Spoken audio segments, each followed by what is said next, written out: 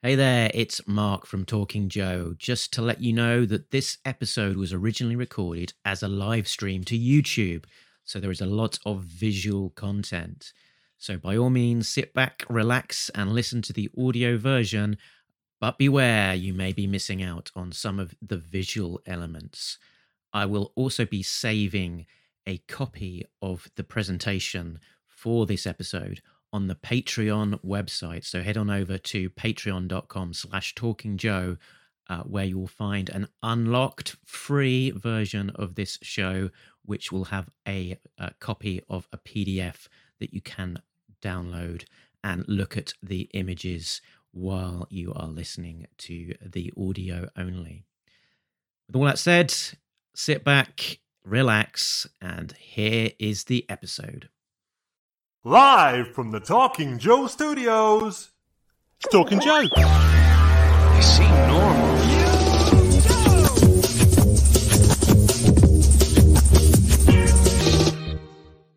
Welcome to Talking Joe, where today we will be talking about Total Action Force: The Battle Years. The Kickstarter that is currently live. It's finishing very shortly, Friday, June the 4th. So still time to get in there. It's a 176-page hardback book which tells the story of Action Force during the period where the toy line was closely associated with the British comic Battle. It tells the story of the people who created the Action Force universe and features things like character profiles and toy dioramas. And joining me to talk about it is former Talking Joe host. It is the main man, Steve. I'm going to add you in. Actually, no, here we go. Steve. S-Joe. Going to party like an S-Joe party. Everybody Talking Joe. S-Joe. Going to party like an S-Joe party. Shake your toy from side to side. Shake that toy from side to side. And after that very colourful intro, welcome to my cave. slightly less. It's nightfall in the outback, boys and girls. It's going to get scary. Hello, Mark. Yeah, Steve. Great to have you on. My pleasure, buddy. You do all the heavy lifting. I just talk. I feel like we've been on loads of shows together, but we've literally only appeared on one, I think. We have talked in each other's ears many times, but never been in dialogue. Yeah. Well, apart from the 100th episode of Talking Joe.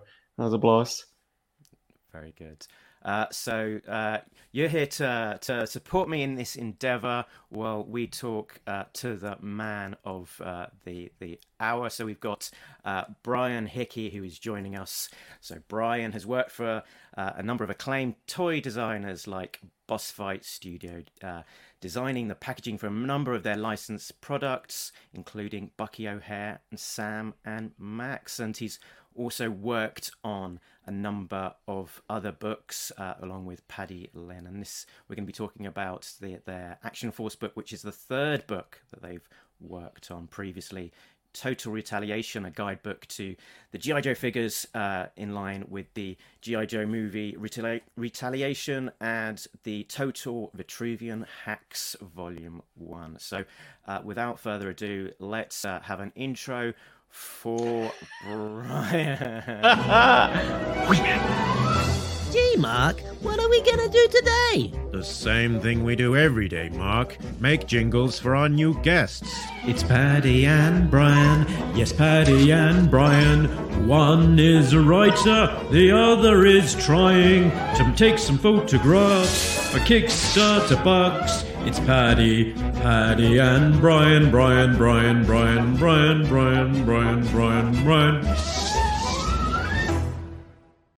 Brilliant. There we go. I bet you weren't expecting that. No, totally not. That's absolutely fantastic. And that picture with the yolk on my head, where'd you get that? That's brilliant. The internet. Everything is on the internet now. Beware. Oh, God. I love getting introduced on podcasts. When Chris introduces me on the Full Force, he always makes up these kind of weird middle names. and cracks me up every time. But that takes the biscuit there. Cool. So yeah, we're not talking comic bursts. We're talking Action Force. Yes. So we're in the final straight for your Kickstarter. So let's click this, and so this is what we're talking about. It is the Kickstarter book. This is what it's all about. Do you want to give us the sort of brief overview? What should we know about it, essentially? Well, this is the book. It's a hardback book. It's slightly oversized, 176 pages, and it's going to tell the story of Action Force, but with a focus on, obviously the toys are a big part of it, but in addition to the toys, there's a big focus on the creators of Action Force. So the creators of Action Force, we define them as people at Palitoy on one side. So the toy designers, the marketing people, the manufacturing and engineering people. But then there's also the kind of mythology of Action Force. So Action Force was promoted through the comic Battle. That was kind of the content marketing that drove the toy line. So you have the creators on that side as well. So you've got comic people, you've got writers like Jerry Day, like Scott Goodall, James Nicholas, and then you have artists like Banyo, Cam Kennedy, John Cooper, just to name a few of a wealth of creators on that side. And as it happens on the comic side of it, those creators were the best in class for British comics at that time. We're talking the leading writers and leading artists in the British comics industry from, that had reputations going way back into the 70s and beyond, and were top of the game in the 80s. So this book essentially is going to tell their story. We're going to highlight who those creators were, tell their individual stories, bringing it all back to the overall story of Action Force.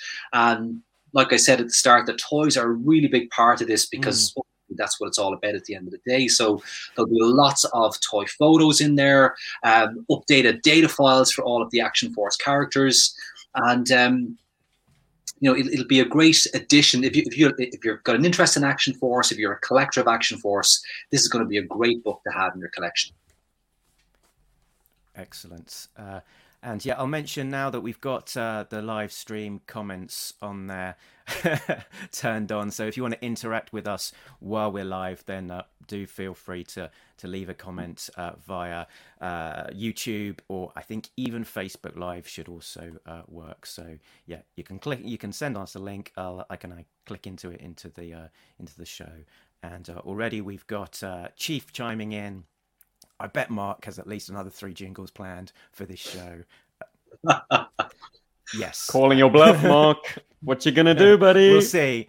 Count them as we go. And yeah, book looks fab. Thanks, Chief.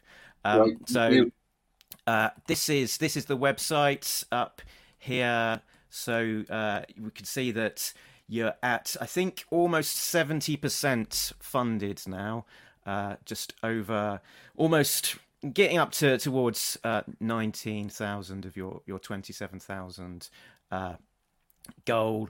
And yeah, so head on over to the Kickstarter page to find out the full details of the packaging, what's involved, and the different tiers and things. So that's what it is all about, and we'll be going into the detail of some of these images and so on later on. But so and there's some interesting tiers to be unlocked as well. So yeah, I really want it to be successful, so we can see some of those tiers, because I've backed it. I want to get some of those top tiers coming in now.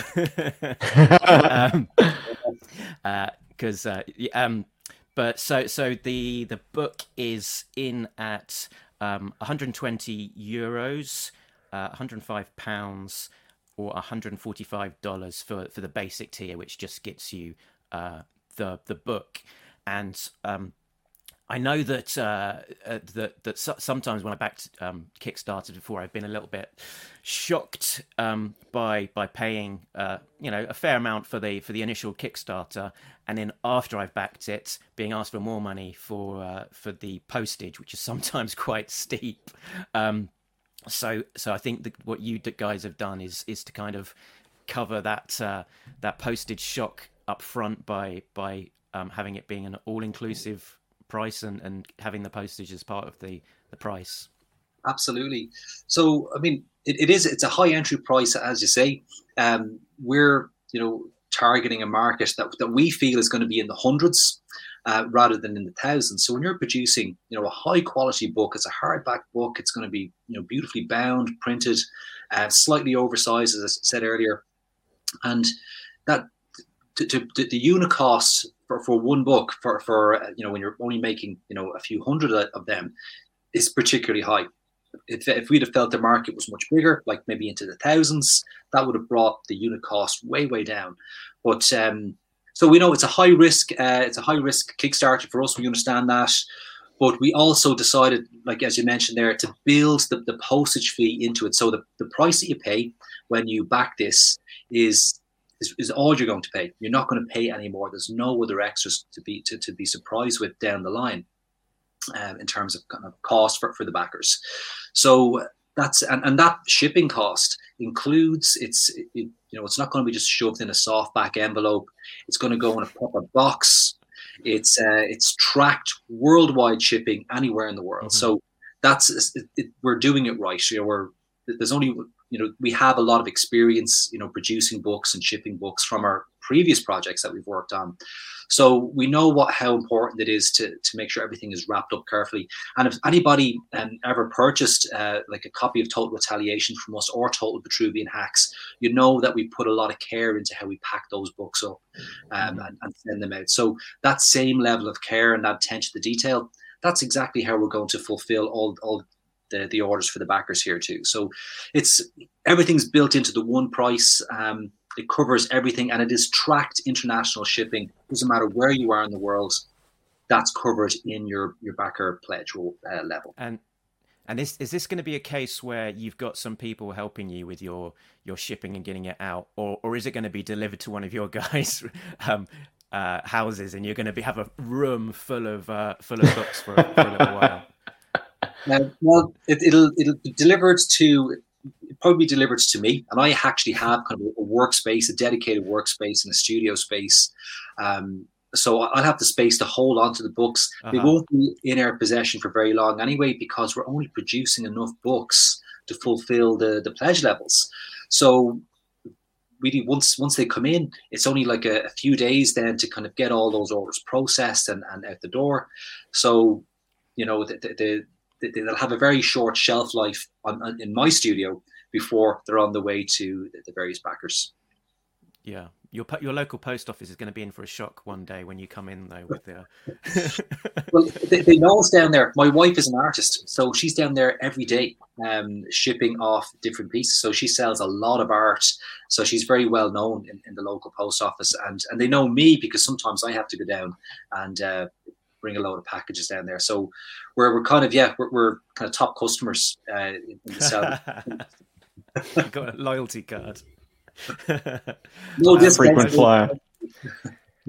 I was going to stick up on the screen some of for the people who might be watching this who may be more familiar with the G.I. Joe brand, for example, and or just too young to be kind of had the awareness of what was coming out back in these Action Force era. I was going to flash up some of the images of the card back promotions from back in the day to kind of give us a flavour of the kind of things that we're talking about. So this was the first series 1 of the Action Force figures, and kind of using that established Action Man brand. So it's it was basically a shrunk down Action Man, really, wasn't it, when it first launched, with very Absolutely.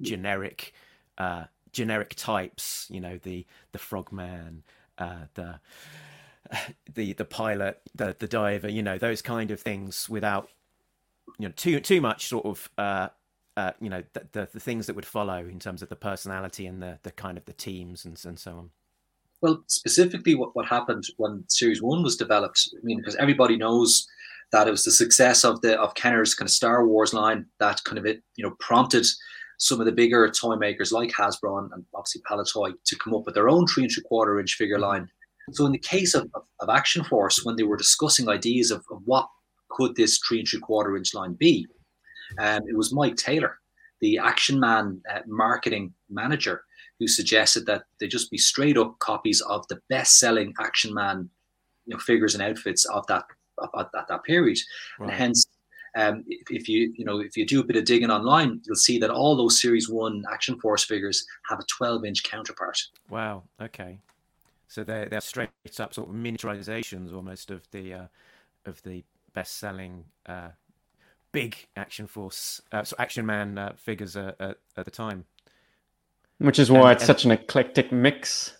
I mean, you've got a diver and a German stormtrooper, sharing the same thing. This guy is he rare or just controversial? You don't see him cropping up on the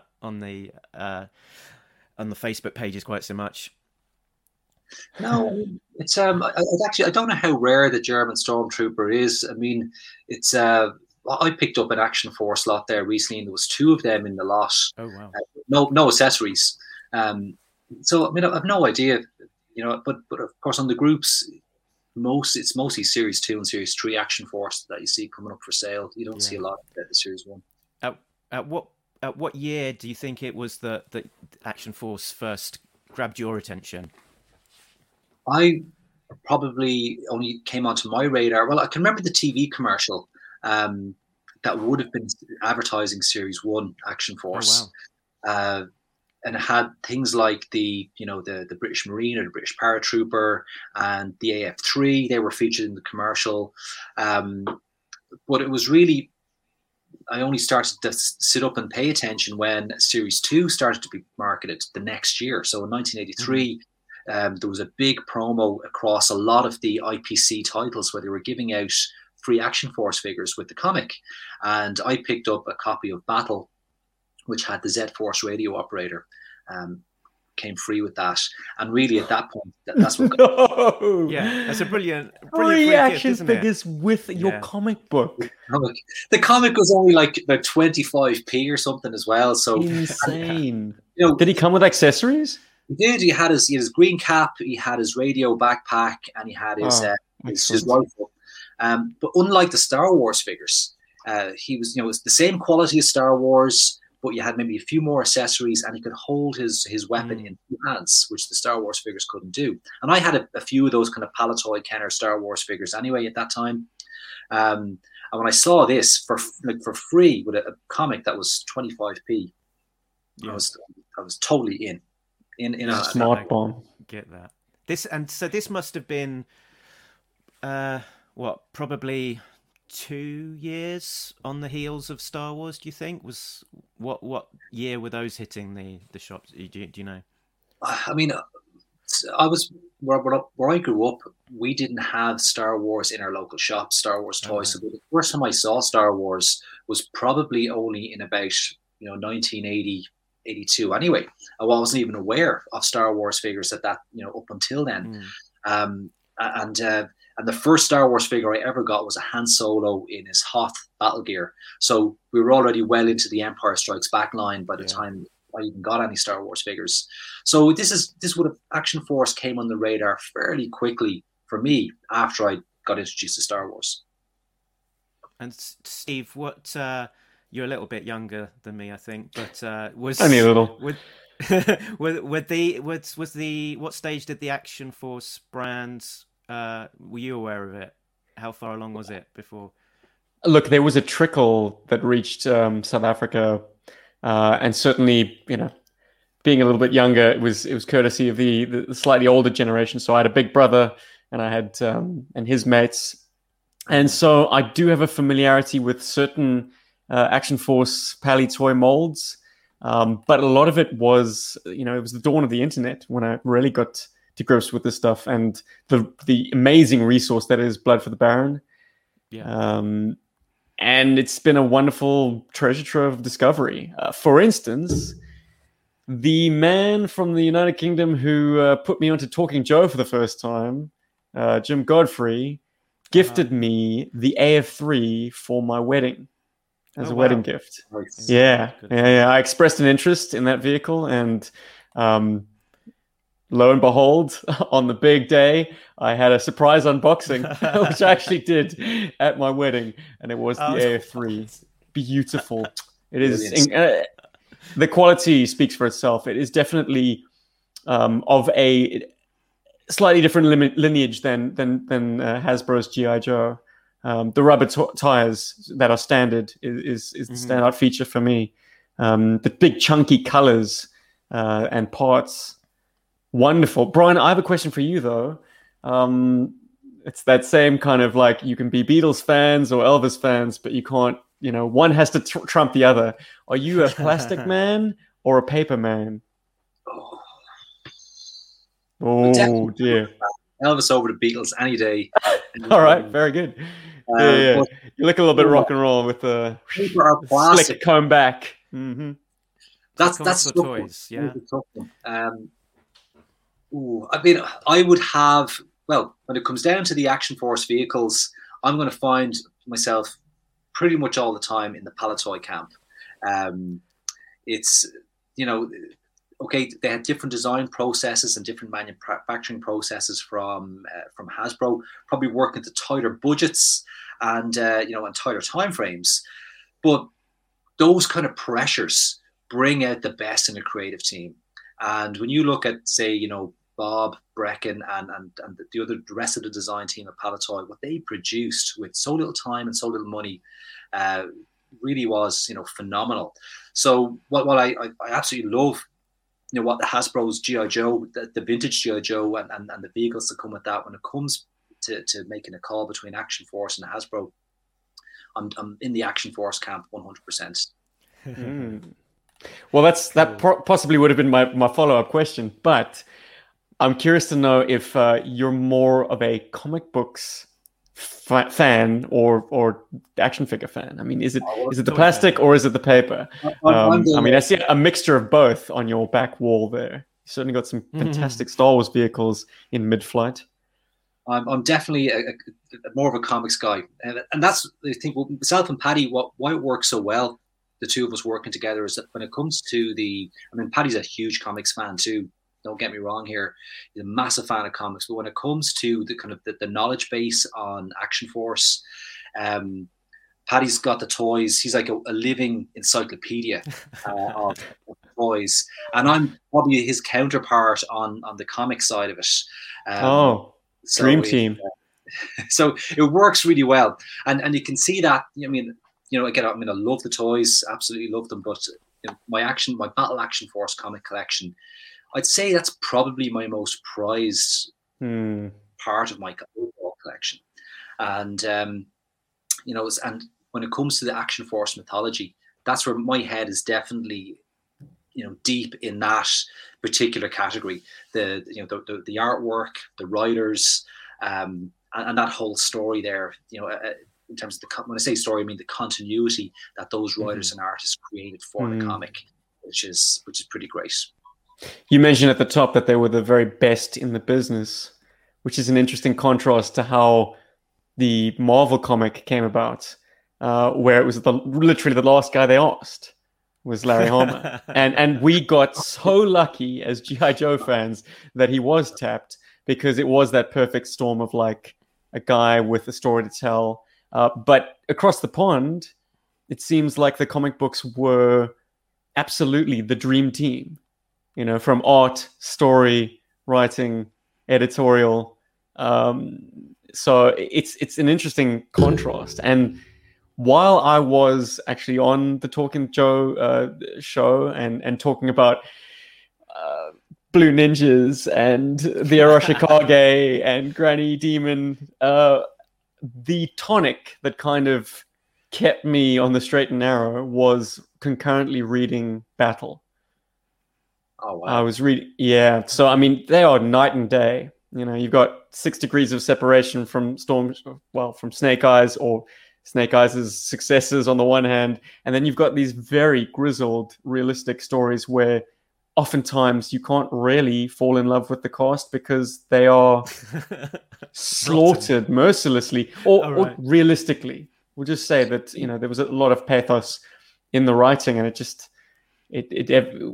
was evident in how realistic the stories were. This wasn't soap opera. This was hard men doing hard things. It was coming 100%. Out of, I think, the war years. The war years. A lot of the people working on the book would have had that firmly in their memories, and also coming from the lineage of the Battle comic before it became then Battle Action Force. That it was a war.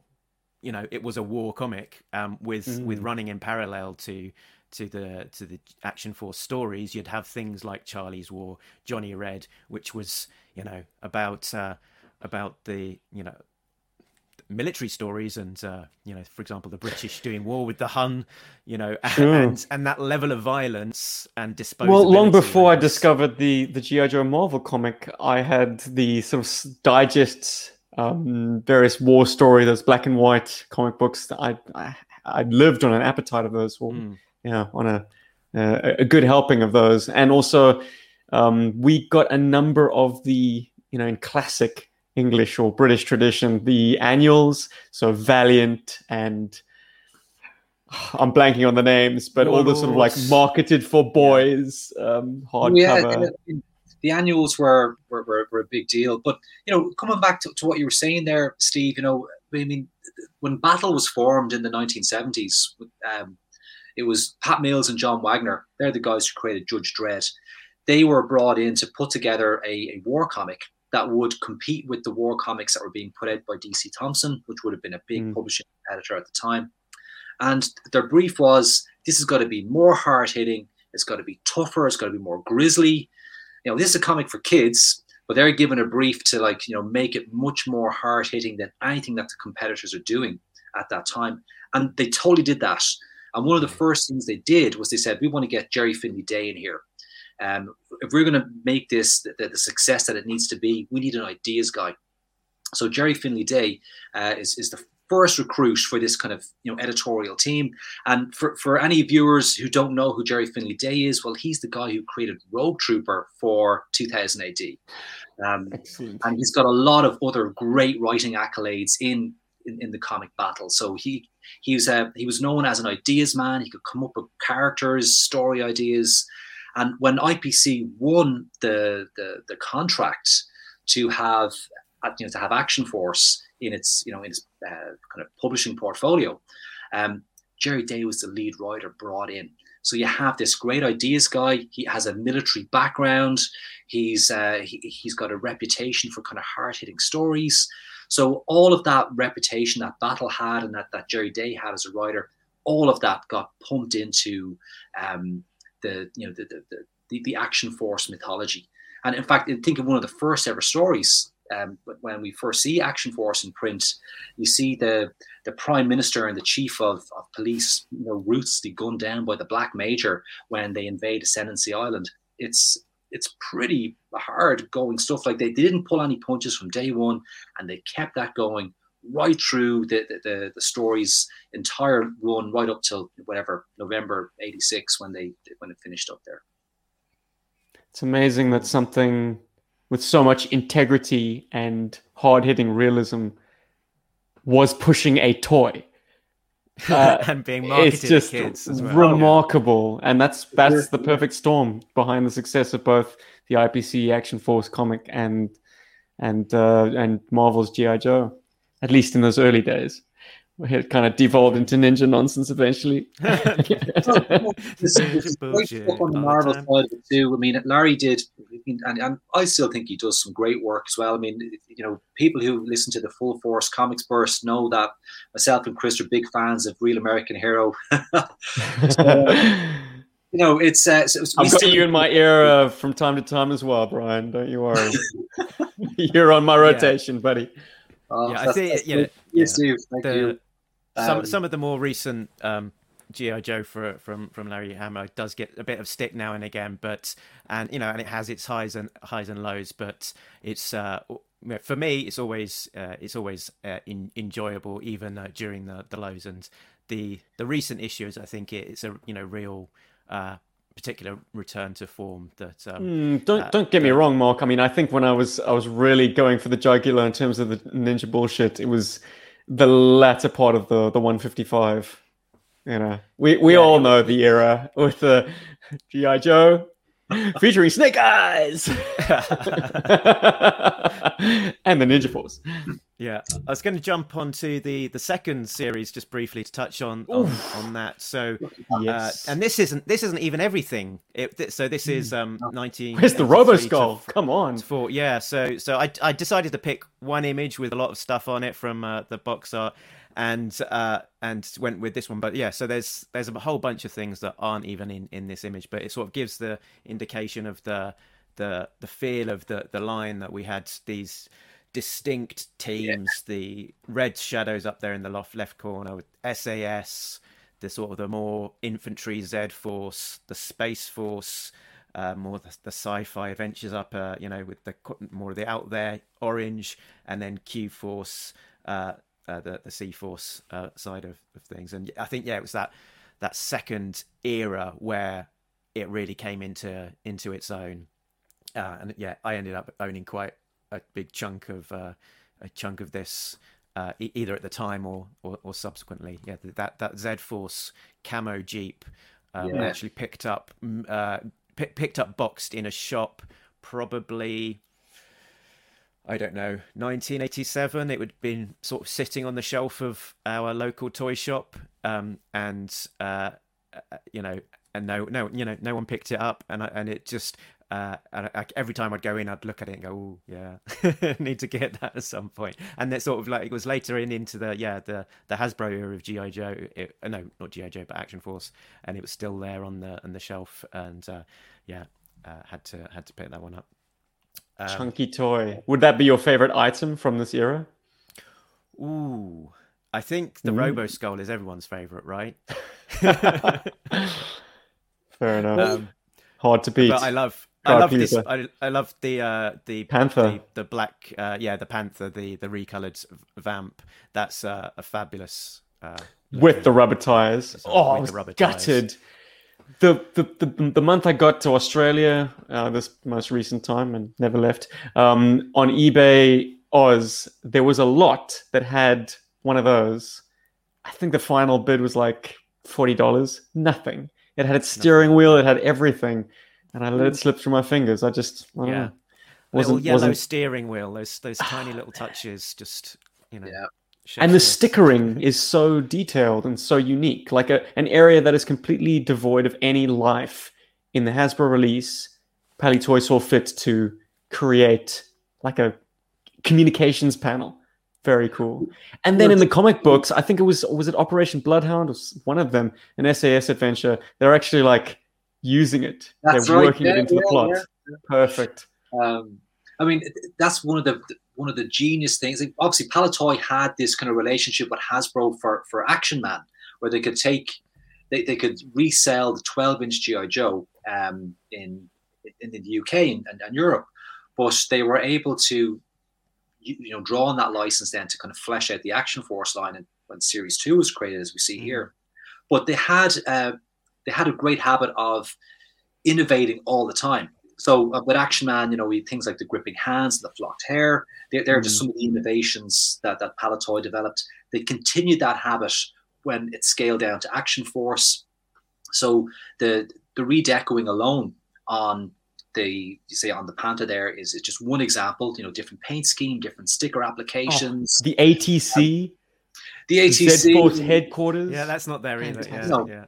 But even like the mobile missile system there, something as simple as putting like a camo paint app on the missiles was just a stroke of design genius, and it totally elevates that particular toy. So that's that's Bob and the wider design team at Palitoy. They were great at working with very little and being able to come up with something pretty amazing.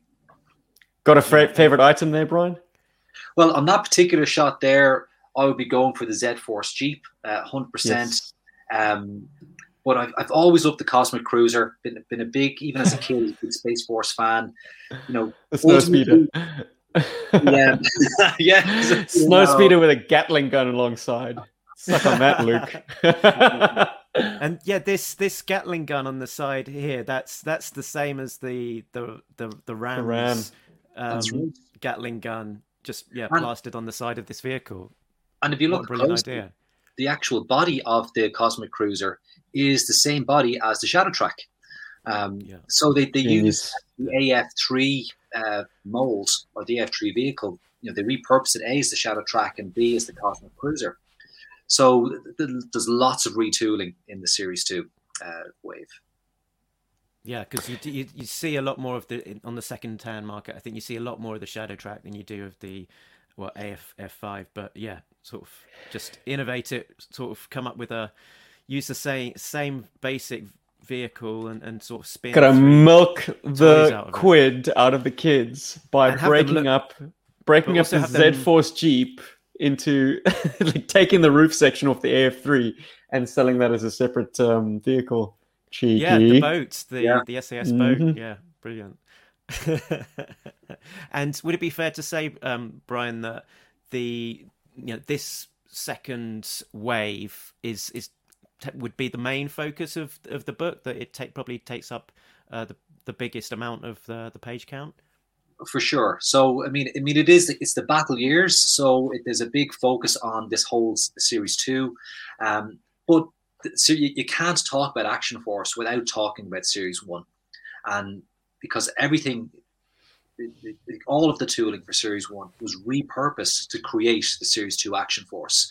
So you can't even get into this particular part, this phase of the Action Force story, without doing a bit of a deep dive on the Series 1 side of it first. So really, it's so while we're saying it's the battle years, that's really what we're focusing on. We kind of have to go right back to the very beginning of the story for context before we can get into this. So the cutoff point really for our kind of minimum funding goal is the Series 2. So we won't deep dive into Series 3. It'll get a mention, of course, but the Series 3 is a further stretch goal in the campaign. Look at that, great picture. And to be fair, probably Series 3 is my absolute sweet spot when I think of Action Force or indeed G.I. Joe. I'm thinking primarily of this set of characters. Probably in part influenced by when I started properly. Thanks, Steve. when I properly started collecting, it was I think probably the first issue that really sort of sticks in my mind is an issue where Mutt is on the front cover of the Battle Action Force comic, and the first figure that I can really remember picking up in the story is probably also Mutt, and this this is in a kind of pre-internet era where there's a huge amount of information swilling about that you might have see some information on the back of a card, or maybe there'll be a pull out in the summer special issue with a nice colored photo line up of all of the different figures, so you don't necessarily know what's out available and when, and sort of just rocking up to the toy shop on any given day. It's kind of just a complete lottery as to what you might encounter. So there was only a relatively brief period where you could get in and pick up this stuff, and as a young kid without a huge amount of pocket money, you'd get one figure at a time, and if you're not doing that quick enough, you're just going to get a handful of these figures before they're gone from the toy shelves forever, with no via particularly mainstream second-hand market, really. No likes of eBay. There was a local toy fair that would be held at my school like once a year or something, so that was again pre-internet, no idea when it would happen. You just cross your fingers and hope you'd find out. Well, that's how I got my collection as a kid, was going to these kind of church fairs and school fairs, which were fundraisers and I was in every single one of them, and I picked up definitely picked up some figures for them, for 20p, 30p, something like that. I got an X wing and a B wing as well from those. Sweet. Missing every removable part, I might add. Yeah. 50p, So that's that, because those figures, they were about £5 at retail, roughly around that time. Mm-hmm. So my pocket money was 30p. That was the massive price difference was I could afford to get a comic and some sweets. That's all I could afford each week. So I had to wait for birthdays. I had to wait for Christmases if I wanted to get any big presents. But when those kind of fundraisers came up for the school or the church, me and my brother, we were down there with our pocket money and we were picking up loads of stuff. Yeah, that's it. You had coming home with when you're little like that. You had 2 cracks at it a year. You had your birthday and Christmas. That's it. And if you don't luck out, then that's opportunity gone. At the toy fair that was at my school, which was almost a highlight for the year. I was able to pick up a Groucho figure, the red Groucho, Gung Ho Groucho. I like Groucho. That's you can read these things, but you can't say them. But absolutely no idea, what the significance of that particular figure was, because I hadn't been reading those particular issues, so I only knew Gung Ho. So yeah, I could have a little me could have easily tried to get some paint and paint him green, so that he matched the comic look of Gung Ho. Interestingly, Groucho only makes one story appearance in the pages of Battle Action Force, and that's in the Jungle Terror. And he's got a kind of a fairly major role in the story, but he makes one front cover appearance, and he's painted in his gung ho blue kind of waistcoat, and not the orange that was associated with the toy. So just an interesting tidbit there. Okay. Can we have a moment for this incredible image? And folks watching this on the playback, feast your eyes. So Duke's got Ripcord's gun. Scarlet and Baroness are having a seat. It looks like Doc's about to side off to Scarlet. The photographers obviously just tried to stand all of these guys up and just given up. They're just too wobbly, and so he's like, "Yep, you can sit down." Yeah, Destro's got the Baroness's gun. Got Baroness's rifle, very good. Yeah, I don't know what missiles Scrap Iron seems to have. It's not the correct ones. One thing that I do really enjoy, a continuity that I'm sure I'm not the first person to comment on, is that the Z-Force color palette is retained well beyond the Z-Force's expiry date. So you'll see the pack rats have red, and they are, I suppose, marketed as Z-Force pack rats, I assume. Because even in this era, it's still the Action Force boxes and cards.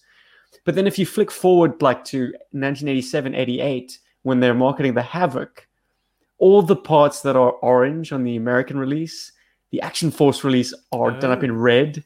And the shade of green is a far more emerald green than an olive drab.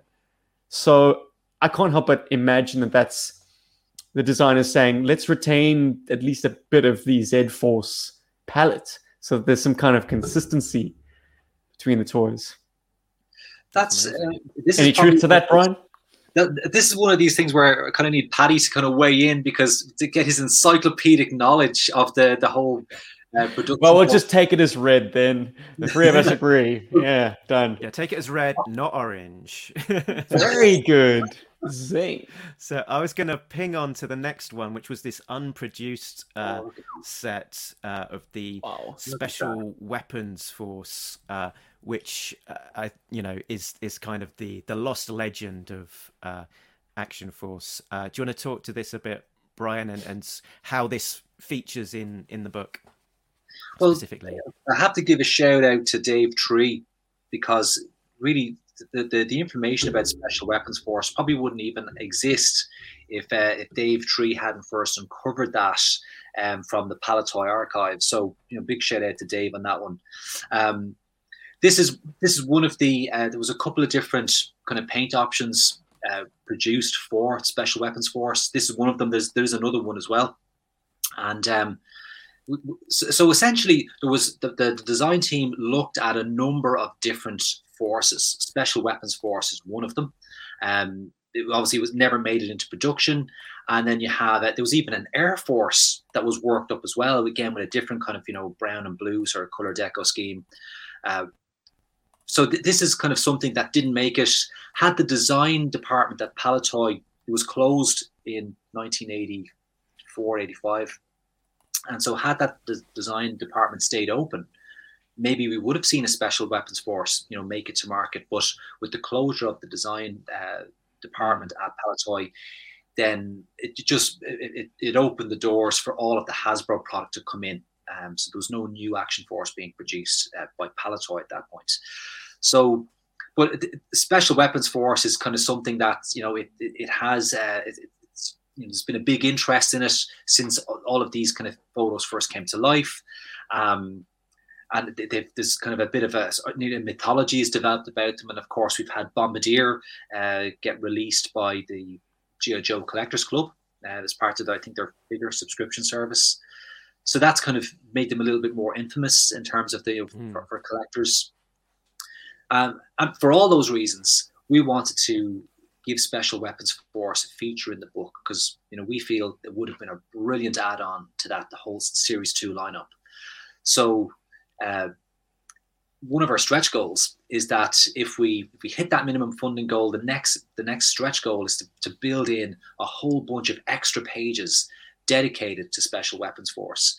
And with that in mind, we contacted a customizer here in Ireland, a great guy, Ray Murphy. And Ray's is the Action Force groups. You've seen his work. It really is magnificent. And Ray put together a complete Special Weapons Force team and vehicles for the book. In fact, when in doubt, whip it out.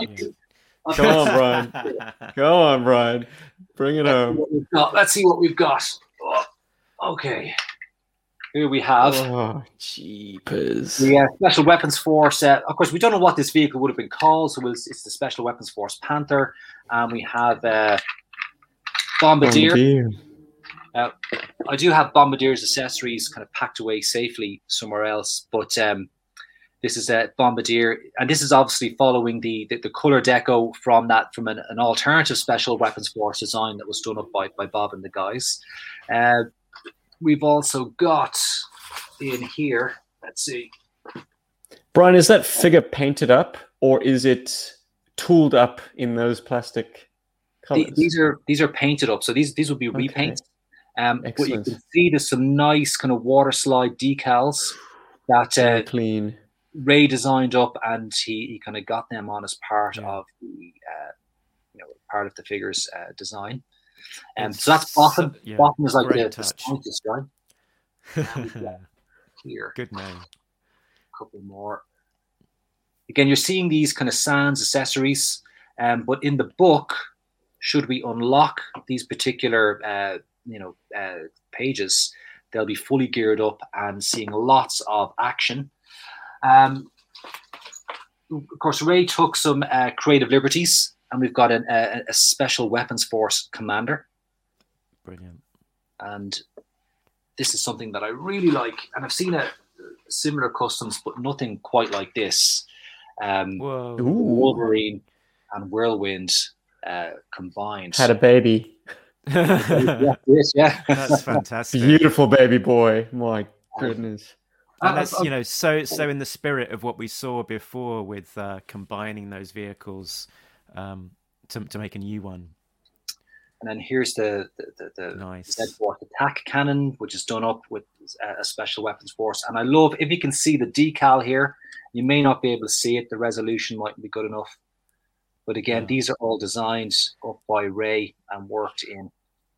So lovely that he added those little paint dabs to the front end, the sort of black in the barrel and on the Yes. sides.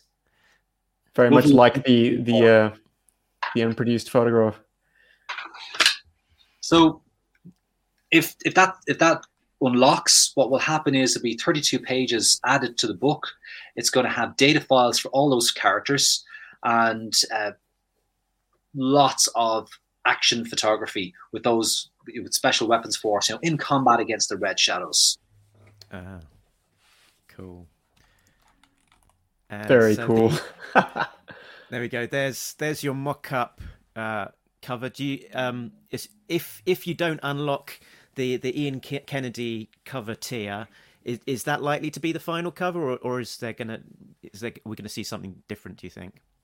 Well, if we don't unlock the Ian Kennedy tier, then we're going to run with the Vanyo cover. There'll be some small kind of fine tunings to us, just in terms of kind of crop and size, but effectively what we're looking at here, this is a montage of different pieces of Vanyo artwork kind of worked into this battle scene. The only piece on that image that's not a Vanyo piece is as Quarrel on the motorcycle, and that is a Gwal. That's taken from one of Gwal's panels, but everything else is kind of mocked up as from different Vanyo artworks, and it's Vanyo would be one of my favorite Action Force artists.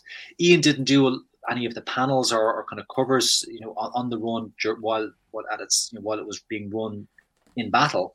But Vanyo and Ian, I think, have very complementary kind of art styles. They're both very precise. They're both very clean with their line work. And they've got this great understanding of kind of human anatomy, so you get this accuracy in the kind of the posing of the characters with quite dynamic angles. Some of the other great artists, Jim Watson, for example, or John Cooper, they would have kind of a rougher, looser sort of style, which is still beautiful, but not as kind of clean and precise as the Vanyo brothers or Ian Kennedy. So if I had to make a toss up between who would want to do the cover for this, it would have to be either the Vanyo brothers or Ian. We're very fortunate that Rebellion have agreed to license us the artwork from, well, not all of the artwork, but some of the artwork from Battle Action Force, which is why we're able to produce a cover like this, within the budget that we have. And of course, if we hit that top tier stretch goal, we're taking a living legend, or asking a living legend artist to come in and do something brand new of kind of similar complexity, and to do just an absolute killer front cover. So we've a long way to go to hit that goal, but it's never too late. If we can get a big surge in the last few days of the campaign, then that will be a great goal to unlock for sure. Yeah. And I've got a second hat as well as doing Talking Joe, which is that I help Ian Kennedy with his arranging his art commissions and stuff. So there's probably a little bit of bias there, but I think if he was to get a commission for a piece like this, which would be full colored painted acrylic at A2 scale, featuring a lot of these key Action Force characters and vehicles, it would probably be one of the best Action Force pieces of art ever produced. I would say, without being too biased. I've got my Ian Kennedy piece just to the side here. Let me full screen myself. This is a beautiful piece. So here we go. This is a sort of a recreation of a classic G.I. Joe cover in the style of Ian Kennedy. So he did a number of Warlord annual covers, which sort of feature characters kind of on the battlefield running towards the audience. So this particular cover is very much in that style, that tradition. So I thought, when I was coming up with an idea of what I could commission Ian for, that immediately came to mind. But he's been tapped up by a few people for Action Force and G.I. Joe commissions, and with that attention to detail, the military background, the love of drawing an ability to do very complex technical details for particularly things like planes. That's really in his wheelhouse. And unfortunately we never saw anything in print from him for Action Force, but he did have a few pieces in Battle itself. Yes. So definitely contemporary. Although most of the biggest part of his career has been on the Commando, in terms of the number of covers that he's done for that. He's a sort of just a machine in terms of. Was that commission riffing on the cover to Operation Wingfield? Is that what you were referring to? Is it issue 3 or issue 4 of G.I. Joe? Yeah, just a hawk with a beret charging with a whole bunch of nondescript Joes beside him. Yeah. It's we think it's very Hawk much, at least. Yeah, it's very much that. It was a request to interpret that in his style with a couple of specific tweaks. Namely, the most significant of which was lose that bloody beret. That doesn't go on Hawk's head. Who the hell is that? Exactly. White Stalker. Okay, next up. I thought it might just be worth mentioning the print here that you've got on the Kickstarter, and this great print that you're making available. Yeah, these are the first. Really love this particular the comic cover recreation. So it's a recreation of G.I. Joe #1, but with Action Force characters taking the place of the G.I. Joe characters. And this was created by Eric Aranya and Katrina Cerise Aranya, and would have first made an appearance back at Roll Call. I can't remember the exact year. And when Eric heard that we were putting together this particular book and the Kickstarter for this, Eric very generously offered us this poster that we could reproduce this with some slight tweaks from the Roll Call edition, and offer that as a backer reward for one of our pledge levels. So obviously big shout out to Eric and Katrina, for putting this together for us. And this is available at A3 size. This is part of the SAS Squad Leader level, where you get the book. It's a signed copy of the book, and then all of these prints. So we have the A3 print, and then to accompany the A3 print, we've done up a series of 8x10 prints of the different teams. So we have our Q Force, Space Force, Z Force, and SAS Force prints, and then what was just dropped today. Is there's going to be an additional 5th print added to that level, which is an enemy team lineup. Yes, there it is there. So there's actually 5 8x10s, plus there is going to be the A3 poster from Eric and Katrina. Excellent. Release the Kraken. Him and that bony fella. Most infamous members of the Skeletron. Red Shadows. Yes, Skeletron. Thank you, Mark. Skeletron never had any comic book appearances, and I was even. Well, what were you going to do with him? Come on, like if you were to put yourself in the writer's shoes, they did well to work Kraken in. Like they found him on ice, and they were going to, I think, clone him to create these amphibious troops for the Baron. But geez, Skeletron. When we caught Zombies. up with Chris McLeod not too long ago, he said that Skeletron was originally designed as the Robo-Skull pilot. That's correct. Okay. So, would make a lot of sense. Yeah. Yeah, you can kind of... And actually, I think he was actually even called Robo-Skull on the original pitch from Bob Brecken. That's right. He was the Robo-Skull, and I think the vehicle might have been called the Skeletron Fighter or something like that. The marketing team said, "No, that's the Robo-Skull." And Skeletron. Interesting. I wonder if they had initially at some stage thought this is going to be a kind of a Flying Dutchman type horror story, this kind of cursed ghost ship with a skull visage piloted by this undead Skeletron or Robo Skull creature just floating through the spaceways, wreaking havoc. Well, that would have been I'm going to go with that. And I mean, it's Skeleton. I actually remember as a kid always wanting a Skeletron. I've only got Skeletron in recent years. I never had it as a kid, but I think it was a mail away. For whatever reason, I could never get my hands on one. But it's actually not a bad figure. It fits in nicely with the insanity of some of Baron Armblow. Well, yeah, Pally with Kraken right there. That's very fitting. The Freak Squad, awesome. Now, I know, Brian. I know that you most of your photography is done in camera with not a huge amount of Photoshop fiddling afterwards. What is these streaks coming out from the back of the Robo Skull? Is that practical, or that's all practical? Is that chicanery? No, that's all practical there. All of that's done in camera.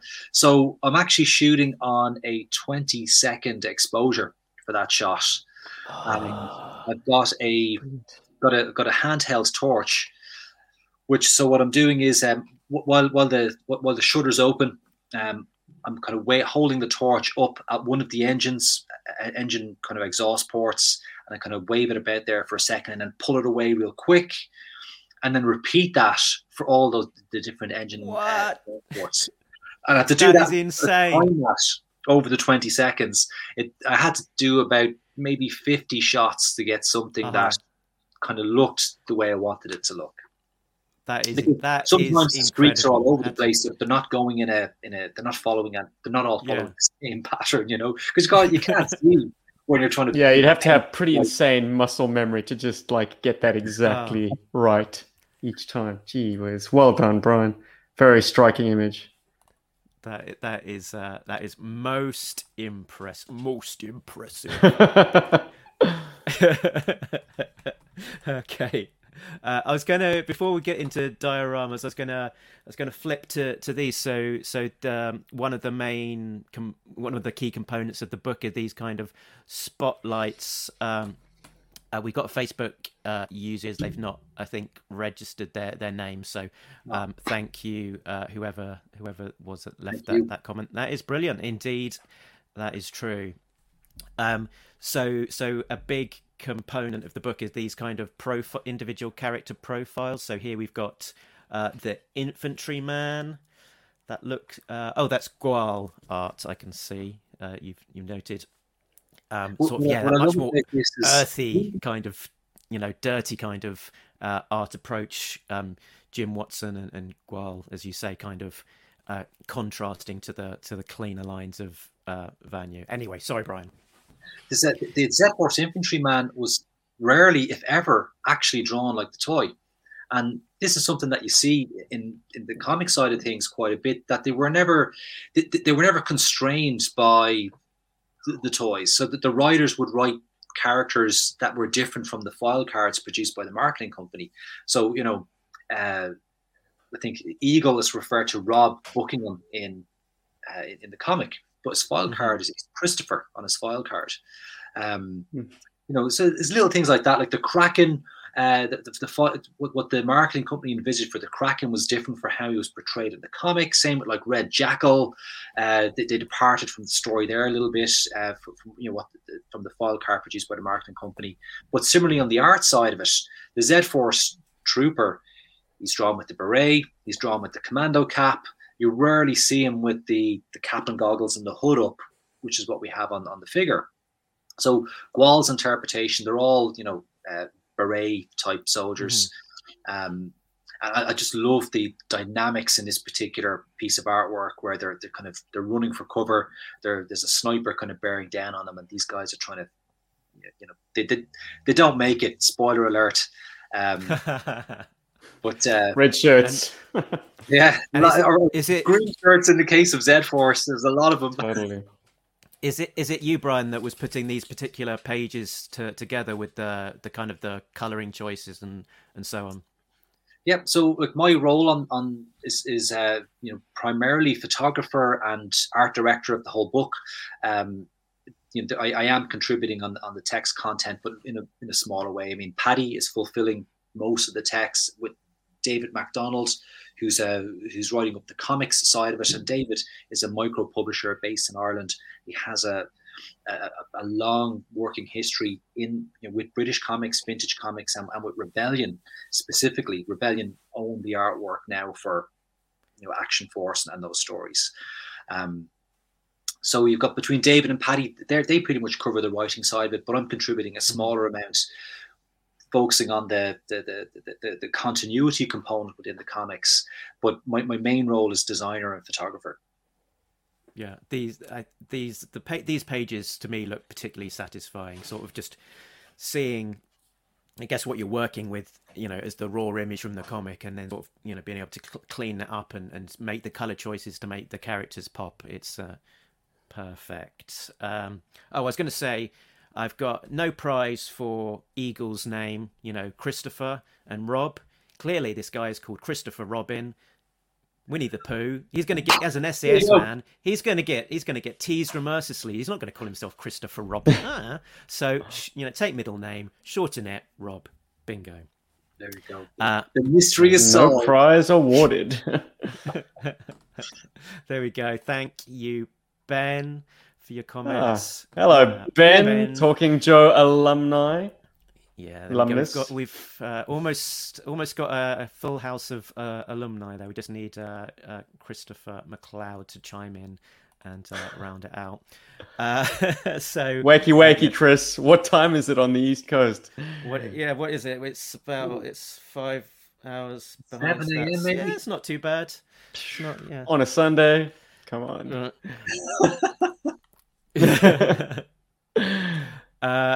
And then just had this one as well up there, Moon Dancer there, so our Space Force man. A lot of international diversity in the characters as well, wasn't there? This chap is called Tariq El Shafei.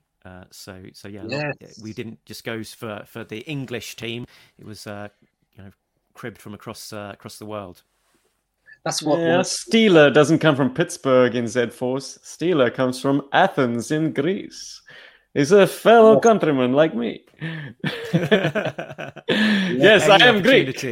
Any opportunity to do that accent. And this guy's got Destro's gun as well, hasn't he? It's perfect ray gun. Come on. I mean, that in that particular shot there, that's from the Space Force accessory pack that was available. Okay. So I don't know necessarily the exact. You might have come with the blue Uzi, but maybe. Again, another shout out to Dave Tree. Dave kind of gifted us a Space Force accessory pack for the dioramas in the book. So that's such a cool looking blaster. I just had to match it up with that figure, for that shot. I have put it on record before that is my favorite handgun of the entire G.I. Joe line, I guess by implication the Pally Toy line as well. It's just such a finely molded piece. It's like if Han Solo's gun was a little bit more elegant, less of a kind of a blunderbuss and more of an arms dealer's weapon. It's just so fine. The tip on that gun is beautiful. Yeah. And it doesn't take too much, particularly on the Destro's gun, which I think is probably a slightly more bendy plastic to knock the bend into that one. I think that blue plastic was a little bit more rigid. Oh, really?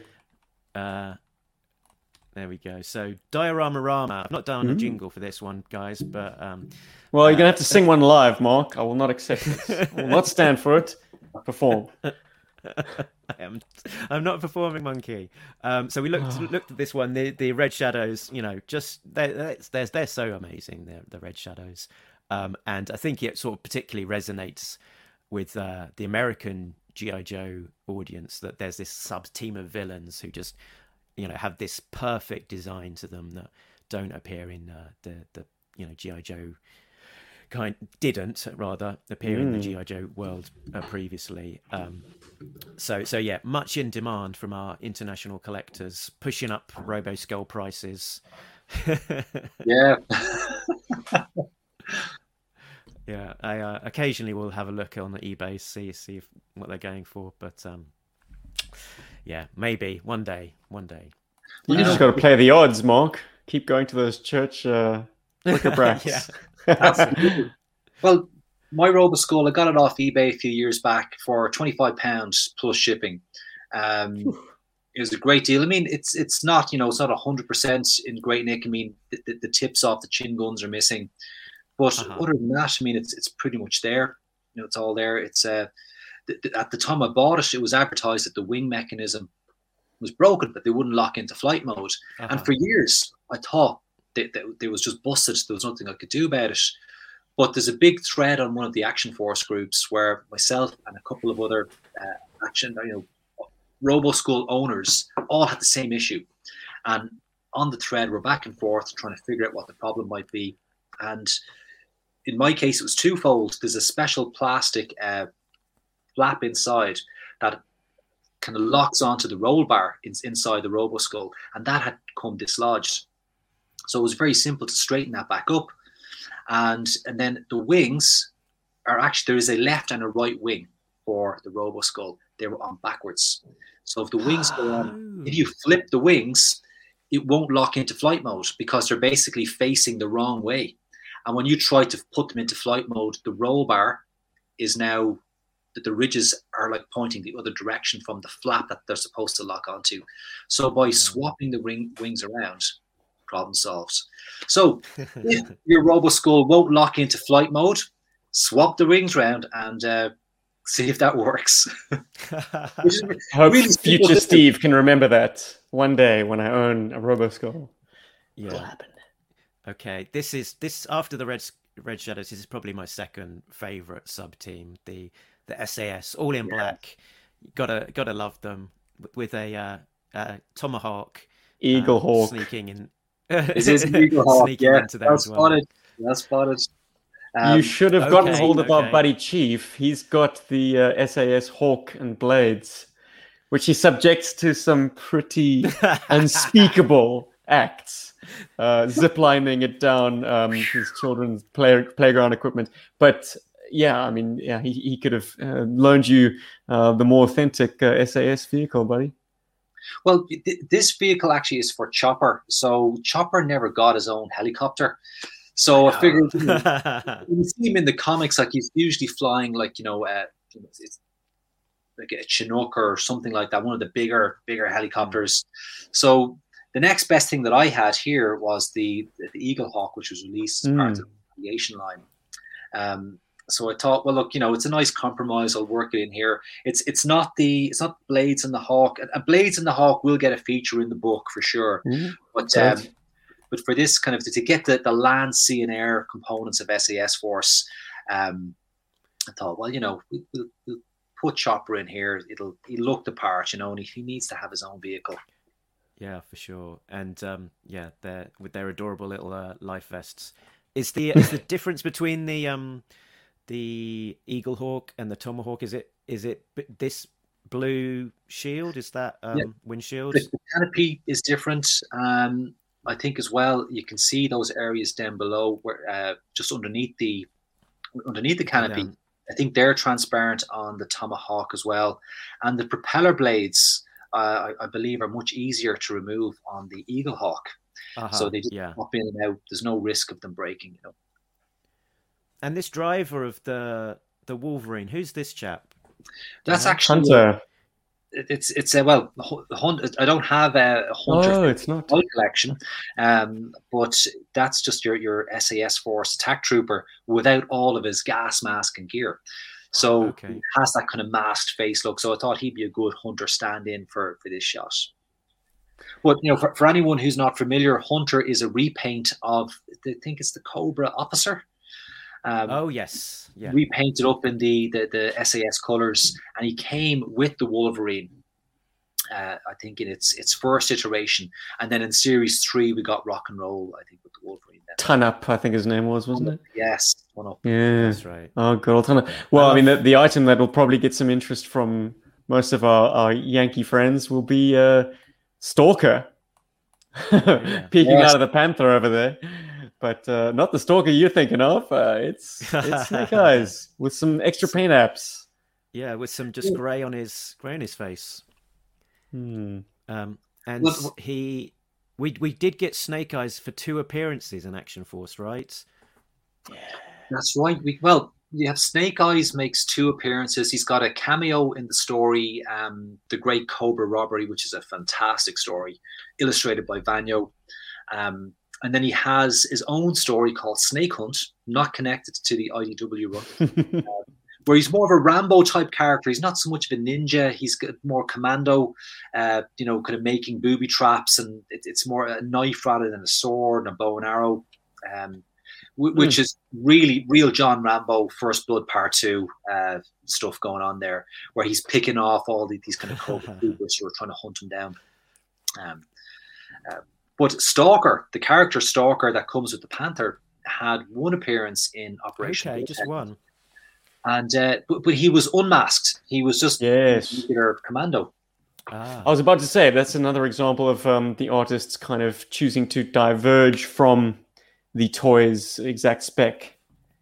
It was indeed. I wonder why we got Snake Eyes in the comics. It must surely have been that they were planning to release him as a solo figure at some point, unless they maybe got wind of the character in the G.I. Joe comic and assumed that he must also be in the Action Force comic. I guess we'll never know. I think it was in the later Action Force or Battle Action Force comic books. So the kind of the unification of 2 teams had happened by then, if I'm not mistaken. I think when Marvel UK took over the contract for the Action Force stories, they kind of beat the Hasbro drum a lot more in their content. They were even reprinting, Marvel for USA stories as part of that. So that the Action Force continuity, there was a shift kind of more towards what Hasbro were putting out there, and subsequently, like Snake Eyes, as it got a lot more page time. But in Battle Action Force, he's often overlooked. He's a more of a periphery character, whereas Duke, Scarlet, Stalker, Gung Ho, and Roadblock, they all got a lot more page time. They even had their own individual stories. Where Snake Eyes, he's just this kind of cameo player, really, compared to everybody else. Yeah, like in that Series 3 era of Battle Action Force, it was really Duke's book plus his team. Just as it probably in the Marvel UK era, it was kind of Flint's book and some team almost. Sort of a slightly different focus on the main characters maybe than the US book. You've got a lot of sand down here. Do you use like a dedicated sort of studio for your photography, and is it filled with sand all over the floor that you're finding for weeks on end afterwards? Yeah, well, I have. I do have a studio. I've got a dedicated photo studio. It's a small workspace, but I've got a good sized tabletop area where I can set up dioramas on that, with different backdrops and kind of lighting. But sand would be one of how I build my dioramas is that I have lots of different set pieces that I just reuse over and over again. So if we just break this shot down real quick, you can see there's these kind of rocks or mountains in the background. That's just insulation foam that I've kind of hacked up with a saw and a knife and just kind of painted it up. And then they can be used either as kind of like you see here, just rocks, or if I stand them upright, they can make like cliff faces. The sand is what you would buy for if you had a pet reptile. It's the sand that goes in a reptile cage, because it's really, really, really fine. So if you go and get like industrial sand, like from a builder's providers, it's way too coarse and it doesn't scale up with the small figures. Unless they're on Brighton Beach, maybe. Yeah, well, a beach sand is perfect. It's actually absolutely perfect. But unfortunately, I'm in a county that's landlocked, so I've no coast. You know, I mean, Brighton Beach has got pebbles rather than sand. So, yeah. And then, of course, the water effect. I mean, that's just some blue paper, and then over the blue paper, there's cling film. Nice. One of the cling film would have been used by. You interviewed for the book there recently, Dave Barnacle. And Dave Barnacle is the designer who worked on the packaging for Action Force and the promotional material. And he would have art directed a lot of the photography. Now, Neville Chadwick was a photographer, but he would have worked with Dave. And it was Dave's responsibility to set up the dioramas for the individual shots. So he would have used things like bubble wrap and, again, cling film to create those kind of water effects. So I didn't know that at the time until after I'd spoken to him. But the techniques I'm using are actually very similar to what Dave would have used when he was setting up the shots back in the day. Cool. Now I've used most of the photos that you sent across to me, so we've got a fair few. So we probably can't spend too long on each one, but we can sort of have a flick through and a brief discussion to give a flavour of some of the photography that we see in the book. So we're on to the lovely Q-Force section here, the underwater, and it's some great techniques to sort of convey that feeling of, you know, being under the sea that you've been able to create here, Brian. So, I mean, this is all about lighting. There's no actual water in the shot. It's just how it's lit, and then trying to discreetly hide the stands that the vehicles are placed on. It's really just, you know, it's coat hanger. Right. Just take the wire off the coat hanger and just kind of bend it into shape. It's nice and rigid, so it's not going to. It'll hold the weight of the vehicles really, really well. And then it's just strategically placing that and lining up the camera so that you can't actually see the wire behind the vehicle. So it's a technique used by a lot of kind of contemporary toy photographers, but it's really effective to get that sense of kind of, you know, flight or you know, floating vehicles. Oh, the racked focus is the one thing that really sells it, but the other is, how the hell did you get the kind of, I know they're not really bubbles, but whatever's coming off the back of, is it the sea line? So off the sea line, so that is the cotton wool sort of dangled in the background. Oh, so good. You know, it's little things like that to get those kind of scales so well. It's perfect. The right kind of density of cotton wool. Perfect. Yeah, and that Sea Lion was a great vehicle. Must surely be the highlight of the Q-Force sub team. You know, I do love but the Sea Lion is I mean, they're neck and neck for me. The two of those vehicles. Favorites. And with the two, I don't know what you'd call them, but the two sort of mini vehicles that sit on the side of it and come off. So that's what's in the foreground here. Just great design, great playability.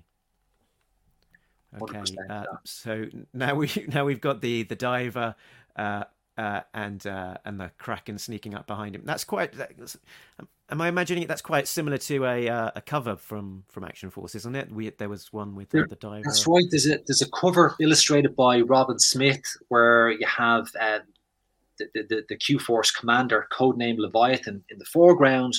It looks like he's exploring some sort of, you know, ruined underwater city with kind of Greek columns and stuff like that. And instead of the Kraken swimming towards him in the background, some just red shadow frogmen.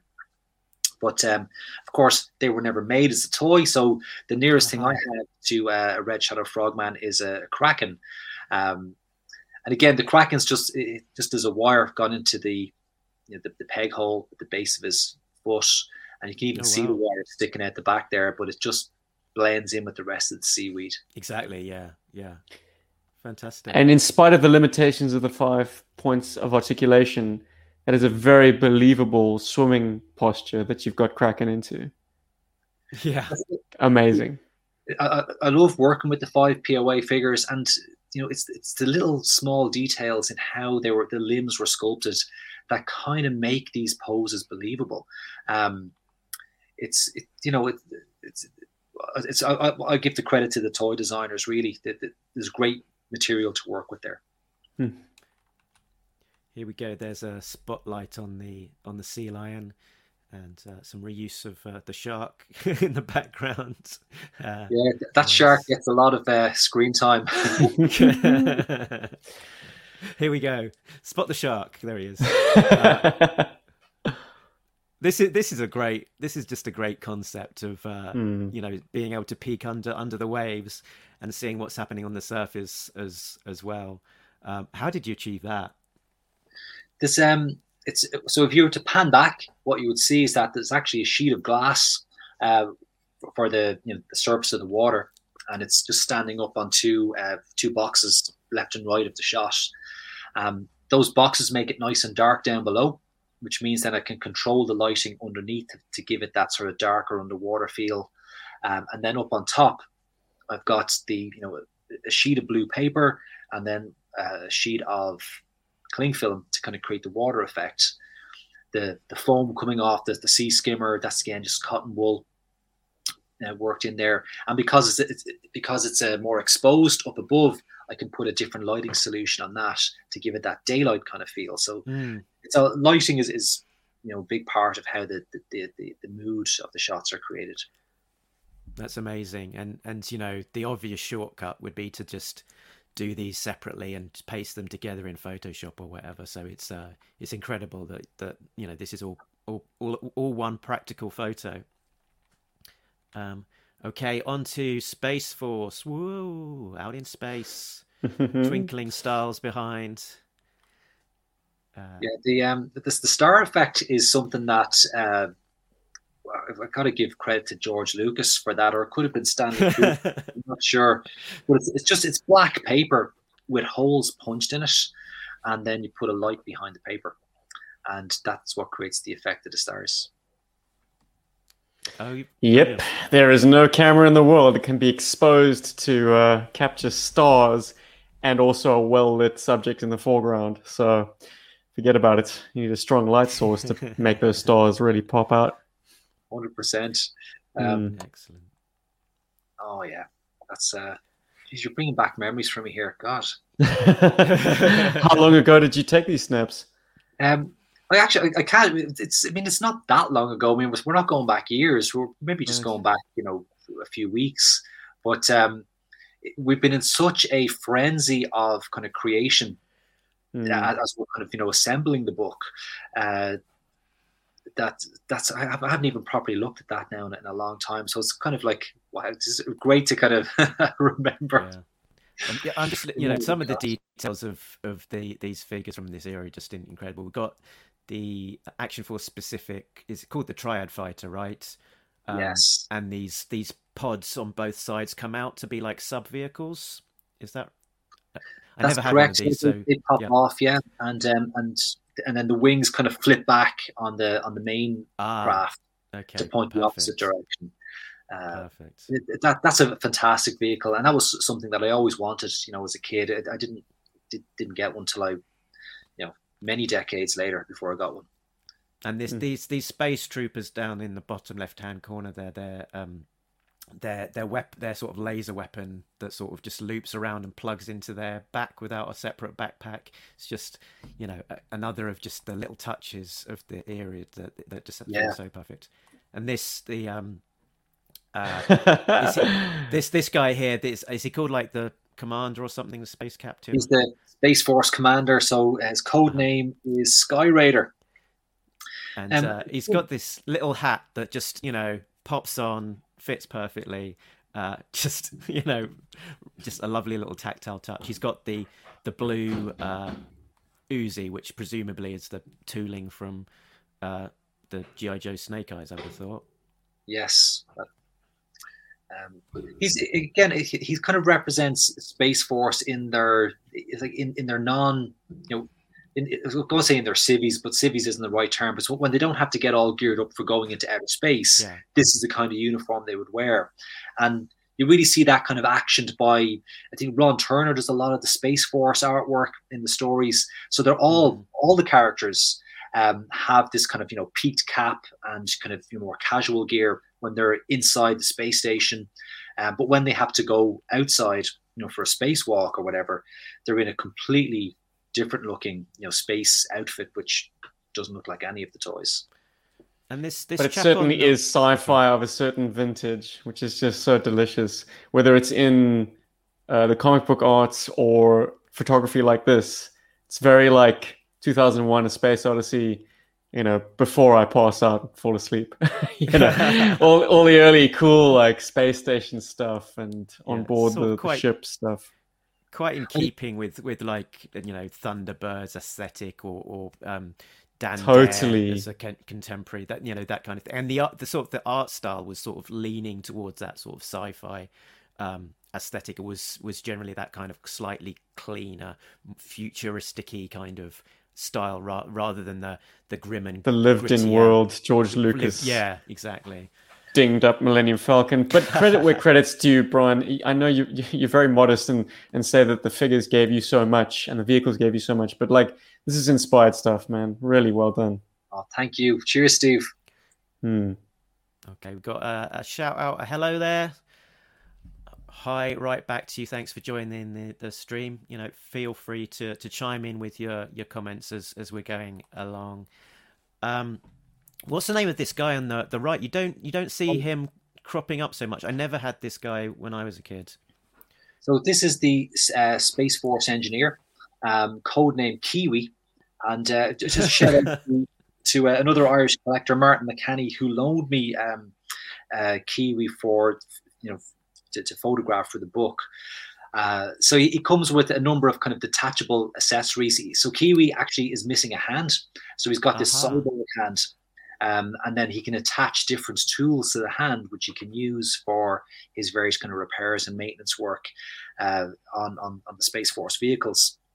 But so that's Kiwi, predating the Bats, Battle Android Trooper, predating Stormforce as well. That followed on from Action Force in the pages of Battle, who's the lead hero in that had an accident where he lost his arm and then was fitted with a number of guns and whatnot that he could fit on his arm instead. Yes.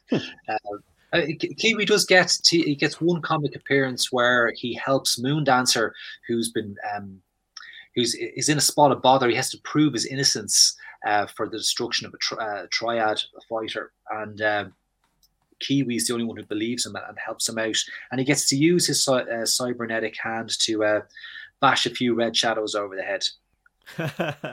Perfect. So we've got now a sort of segueing from space into a futuristic Red Shadow theme here. The the laboratory of the Muton. Yeah, fantastic. The Greeblies scale so well. Honestly, every little bit of mise en scène that you've selected is like perfect. I'm just picking up for the first time on this one as well. This tube running along the bottom with the steam pouring out, which is my eye fooling me, and is of course must be cotton wool, surely. Amazing. It's cotton wool again. I was shooting probably on maybe a 3-second exposure, and while the shutter's open, I'm just kind of blowing on the cotton wool, and it. Oh wow! So when it moves about, it gives you that kind of translucent feel, which looks like steam. Perfect. But I've always been fascinated by there's a few stories where there's this kind of reference made to the Barron's lab. So, for example, like when Red Jackal is first created, he's created in a lab. The Kraken is created in a lab.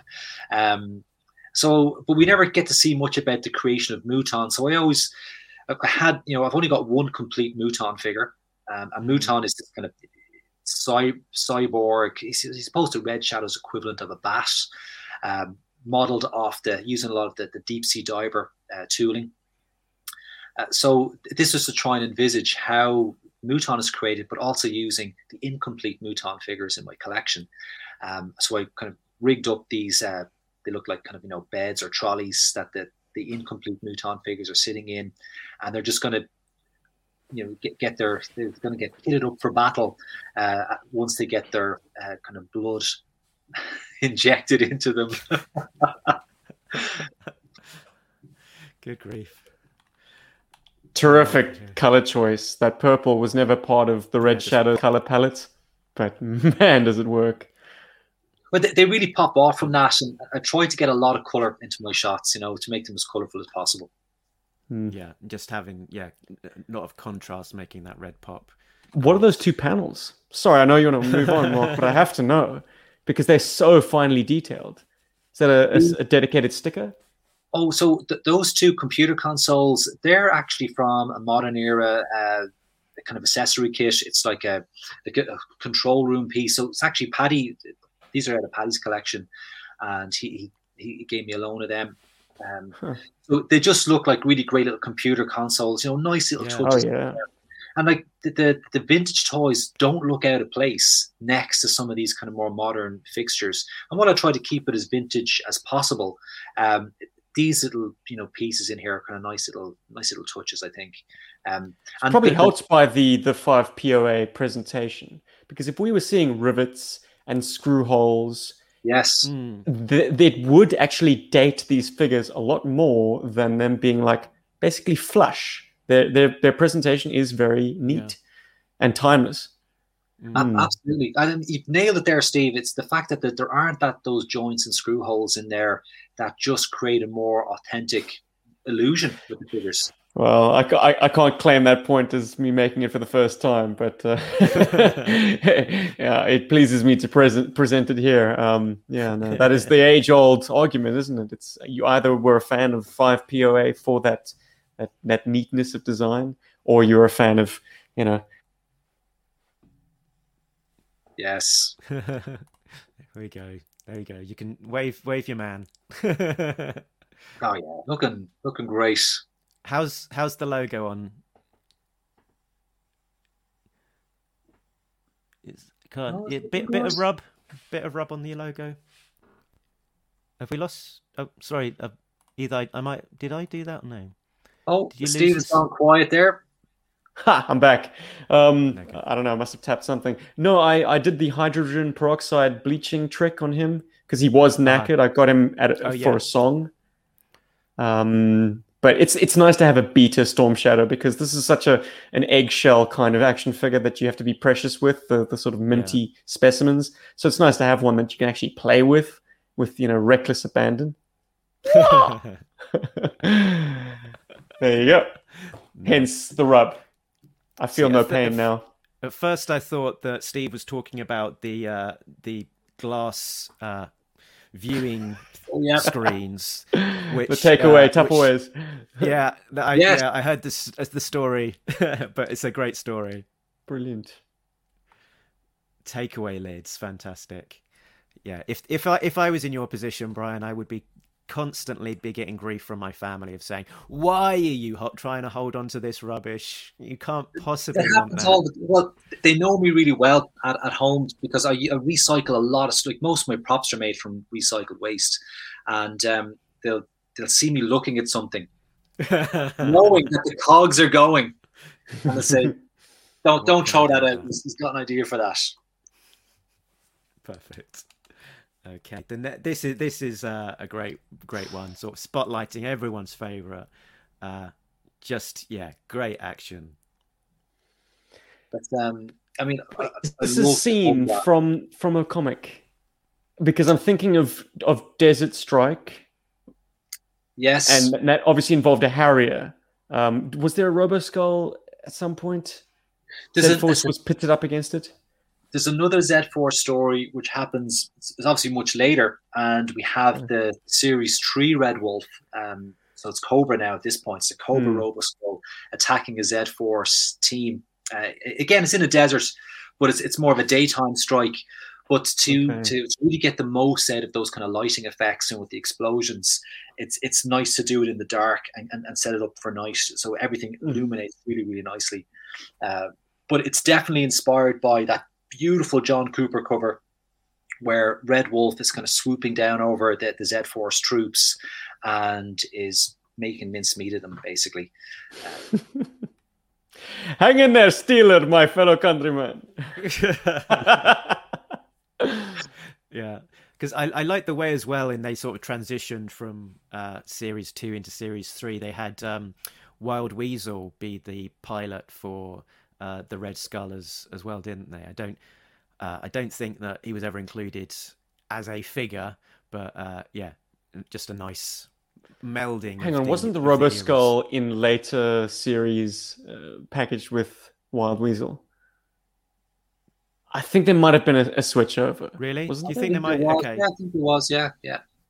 Okay. Okay. Cool. I was I was never sure whether he actually accompanied it or not. But if he did, that makes sense. Paddy, where are you, buddy? Did anyone actually explain his absence? Didn't he get knocked on his ass by his vaccination? He actually had to attend a dinner party at the Colombian embassy. He's invited directly by the ambassador. So Pablo Escobar. you can't actually say no when you get that invitation. No. So I hope they're breaking out the Ferrero Rocher and really spoiling him at the moment. The Ferrero Rocher. You're spoiling it, yeah. Very good. So, here we go. Some more Z-Force spotlighting Steeler. Yeah. Oh, nice. Great. Yeah, stuff. I mean, Steeler and the Mobat or the Z-Force battle tank are, I mean, great vehicle, great figure.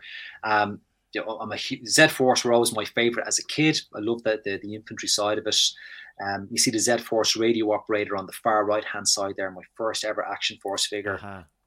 Although I don't have any of my childhood figures anymore. They were, my parents threw everything out when I went off to college.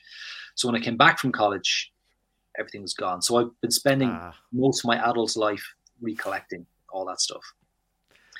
Same as all the other collectors out there. I was fortunate enough to be the inheritor of someone's childhood collection.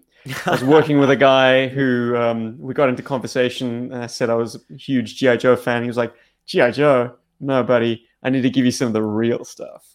So he let me have his collection of figures, and amongst them was Captain Campbell over there, one of my favorites. Yep. Nice. That and the SAS Commander. Amazing. Here we go. So a big lineup, and we've got the is it ATC? Am I getting my initials mixed up? The Z-Force ATC, the battle tank, and the Z-Force Jeeps. The Z-Force lineup is actually probably one of the biggest lineups. So it was really difficult to do a team photo without it getting too busy. And if the shot gets too busy, then you start to lose some of the impact. So I had to take a few pieces out and, kind of this took quite a while to set up because it was so complex. But I love the Z-Force Jeep so much, I had to put two of them in there. Yeah, let's lose Quarrel, but stick in another Jeep. Okay, next segment we were going to do is picking some of our favourite covers. So I've prepared something for us for that. Here we go. Let's have a look at the covers in the gallery.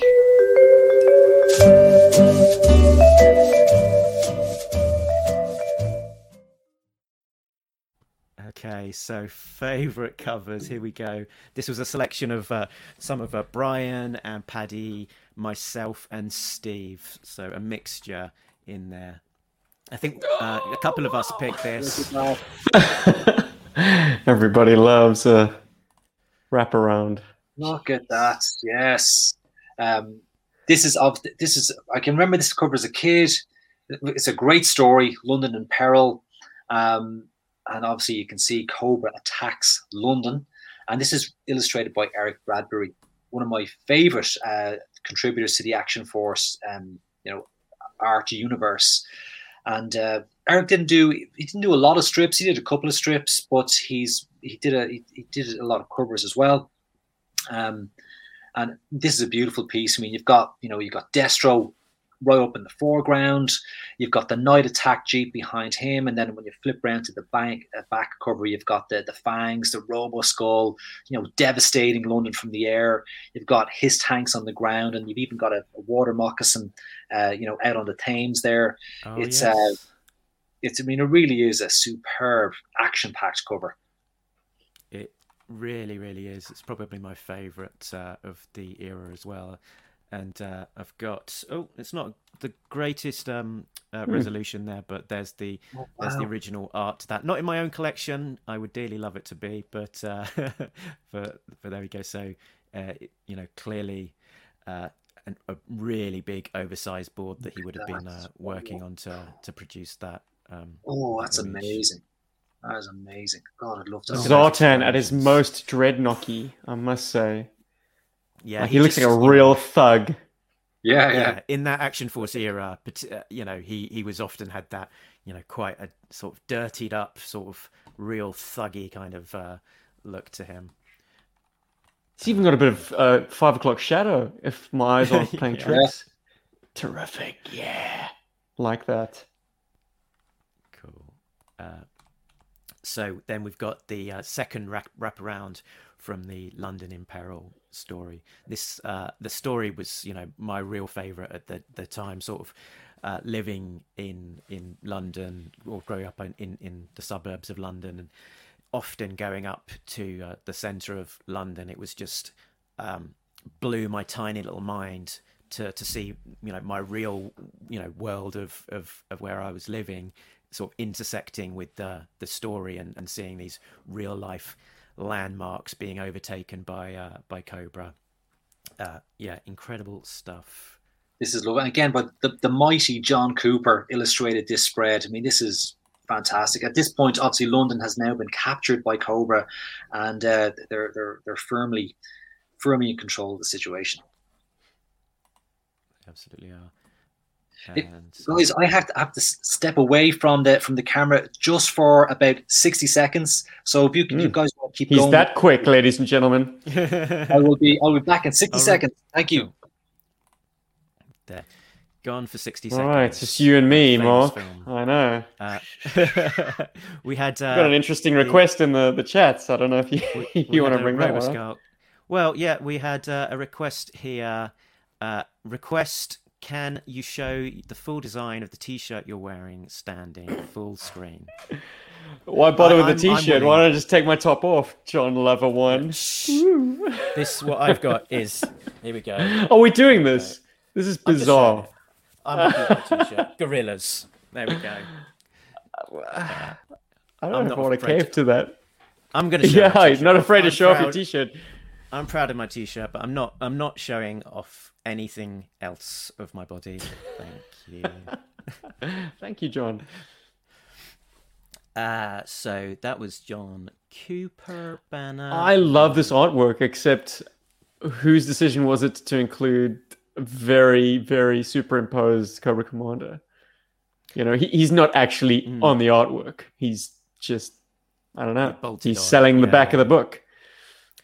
Yeah, because I mean, it makes sense, because if he wasn't there, that sort of bottom left-hand corner, looking purely at the back page on its own, there'd probably be just that, gap on the bottom left-hand corner space. But maybe something I want to point out about these covers is how they play into a different style entirely, which also plays into the way the Pally Toy action figures were marketed in the UK.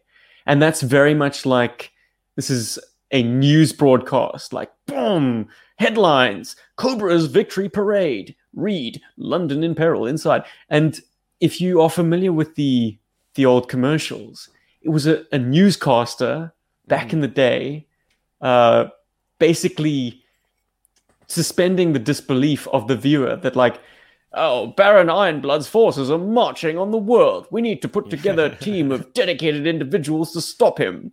The Z-Force commands the land legions, and the SAS Force fight on land, sea, and air, and in space. So it was this great approach, which really situated this as a real situation. It's like, pinch me, is this a real news broadcast? So in the same vein, these comic book covers had some of that, like, read all about it, bam! Yeah. Cobra takes over the world. Yeah. Very much of the era, you would be getting logos, slogans saying what's inside. Modern comics are far more the image the logo at the top without, the surrounding sort of text. Sure. What is the the distinction that I would make is that, like, across the pond, once again, G.I. Joe was not selling comics like this. Their approach was not the suspension of disbelief, mixing of the real world into a toy commercial with, the stuffy old news anchorman and his papers, like, oh, yeah. So this is, I love it. It's great. It's so distinct, and it feels like the comic book covers retain that. But I know what you're saying, Mark, that it was of its time, that they have a lot of text and design elements. For sure. But this seems to do both. It's a terrific standalone artwork. See something on your wall behind you there, Mark. Is that a John Cooper piece? This one, yeah. I'll get to that in a minute. But I do. This made a big impact on me, and I have actually commissioned a John Cooper piece as well. So so the next one was going to be this Cobra Destroys Big Ben explosion. Another one that made a massive impact on me, sort of just firmly fused into my old brain box.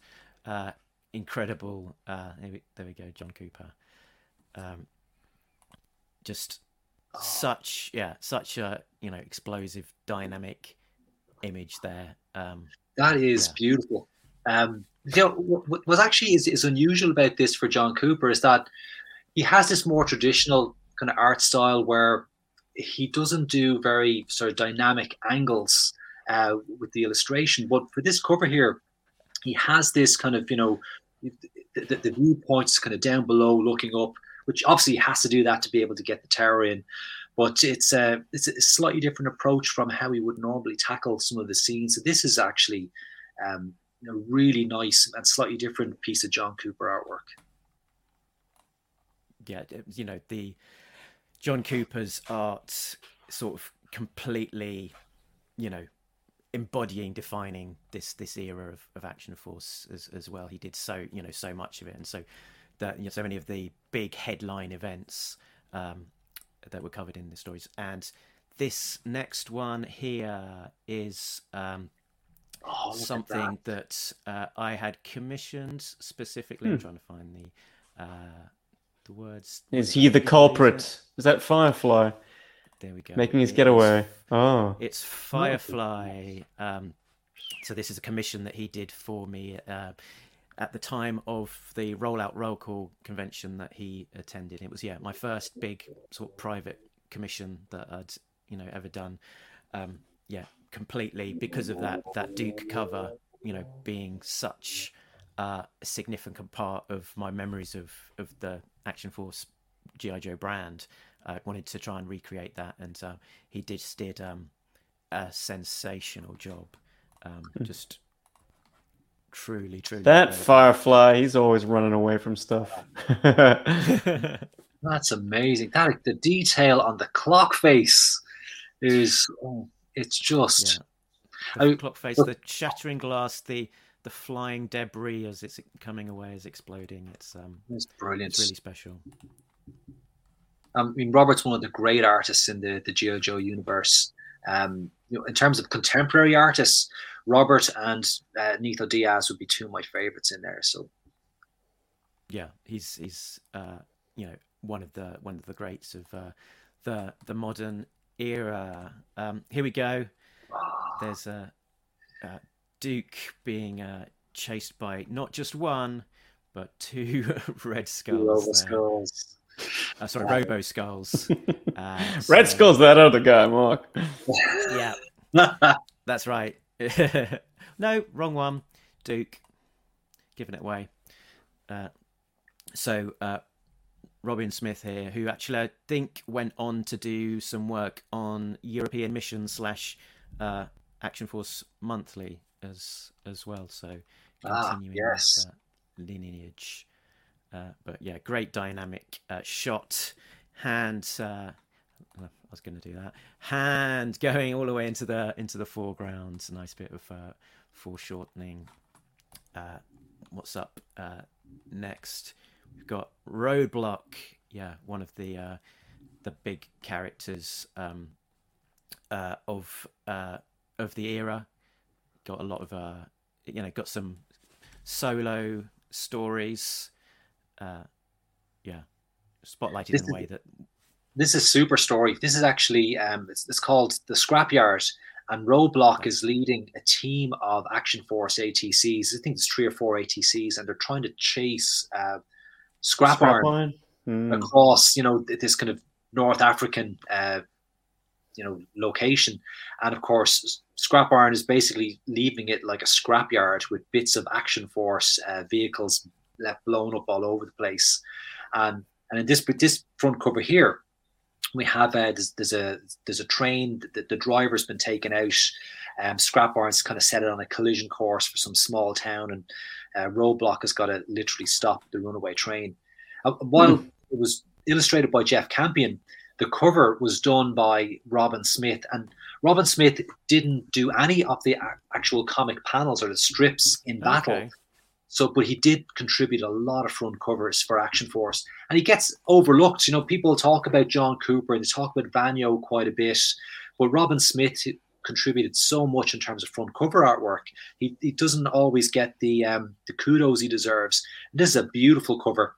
He's got his Ma Deuce mounted up on top of the ATC, which has its own kind of cannon loaded up there, but the Ma Deuce is a much more powerful weapon for Roadblock, and you can see he just shoots the tracks out from under the train to derail it before it hits the town. May I just highlight Robin's accuracy to the toy sculpt on the Mardus? Because the toy sculpt is its own unique thing. It's not accurate to the real world weapon, strictly speaking, but he has absolute fidelity to the plastic, and that, as a toy fan, really excites me. That's brilliant.